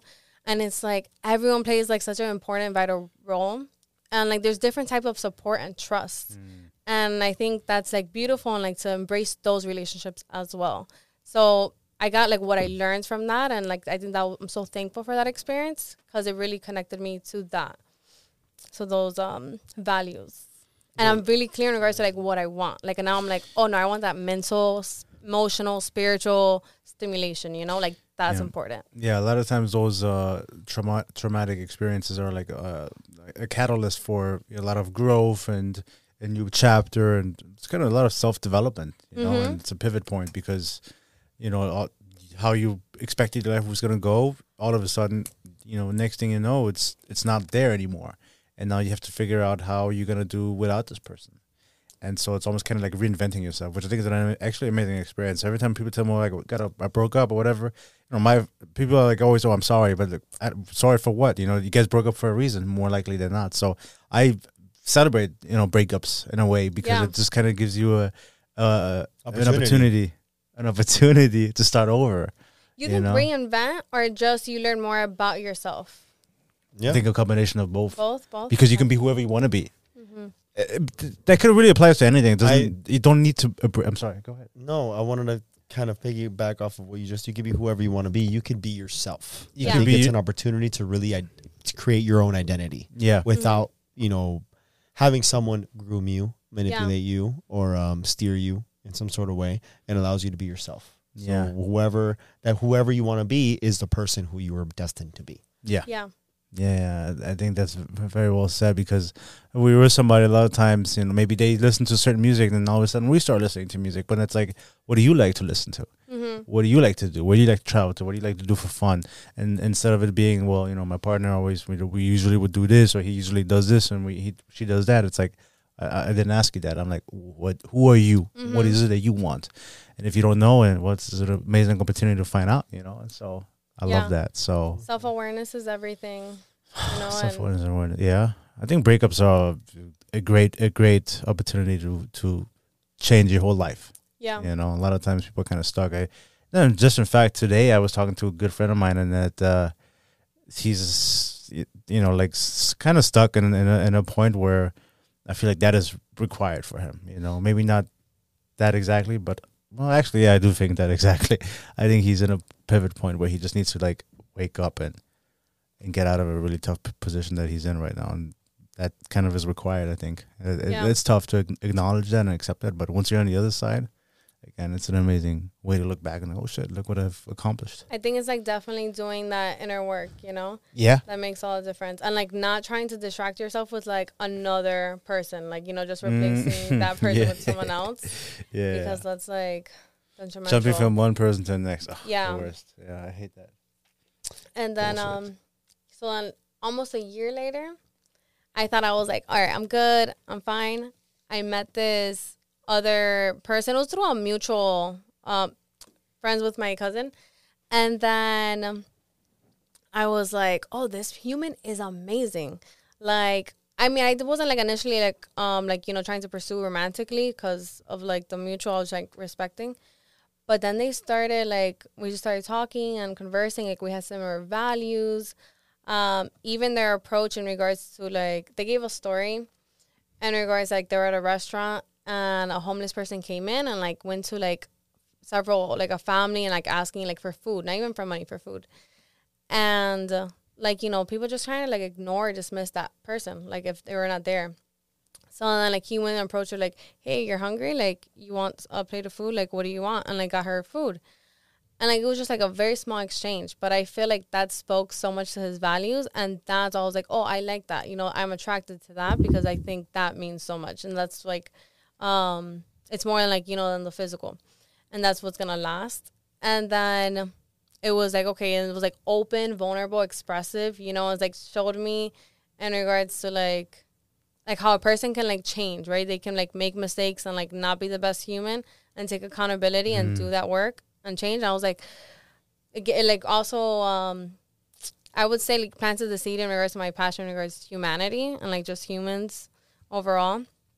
And then very similar communication style was like very direct, like this is what I want, this is where I stand, and this is what I like. And I was just like, oh, damn, this is intimidating. So I was just like, you communicate the same style as me, and I was not ready. Like I started feeling like it was good at that moment, and then I started experiencing like anxiousness.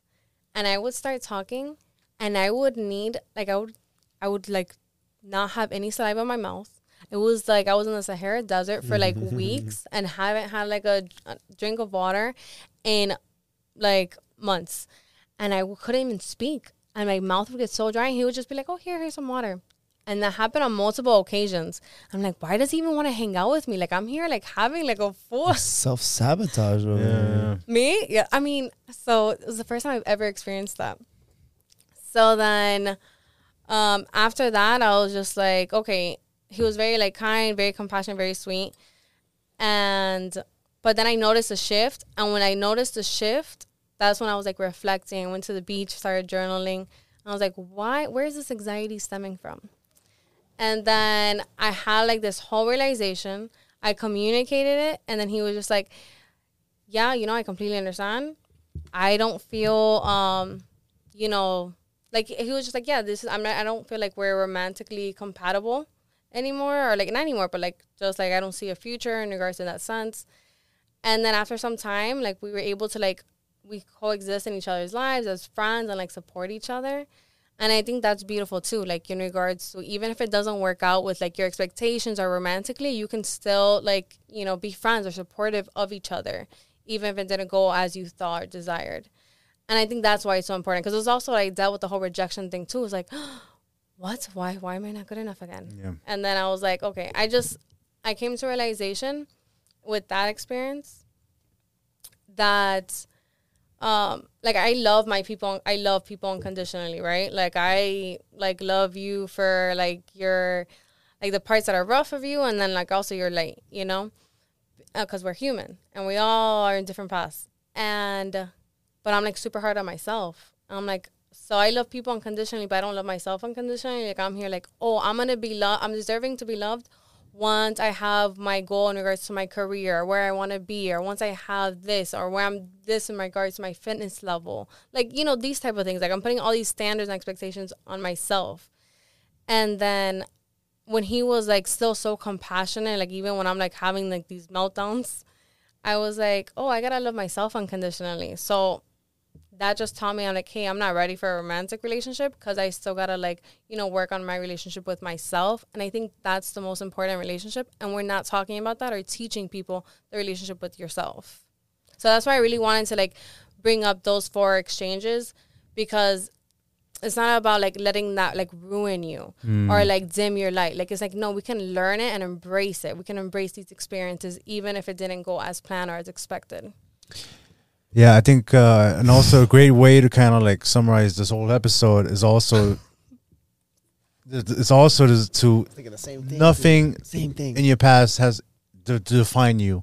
And yes, you cannot change what happened to you, but you can change how the rest of your life will look like. Because you're in control of only yourself and of what Exactly. you can do Yes. and your outlook. And in a way, that's all that really matters, really, because you are your own person. And if you don't take care of yourself, no one else will take care of you. And so all the experiences that you shared, it all comes back to just one thing, and it's yourself. Yeah, beautifully stated. That last segment, it was the way that you were able to kind of show your growth and what you were able to take away. Because as you were saying, your experiences of what was going on in your relationships, it's like, oh, that's why this. And then you would go. And then I'm like, okay. And then you would get to I'm like, that's why that.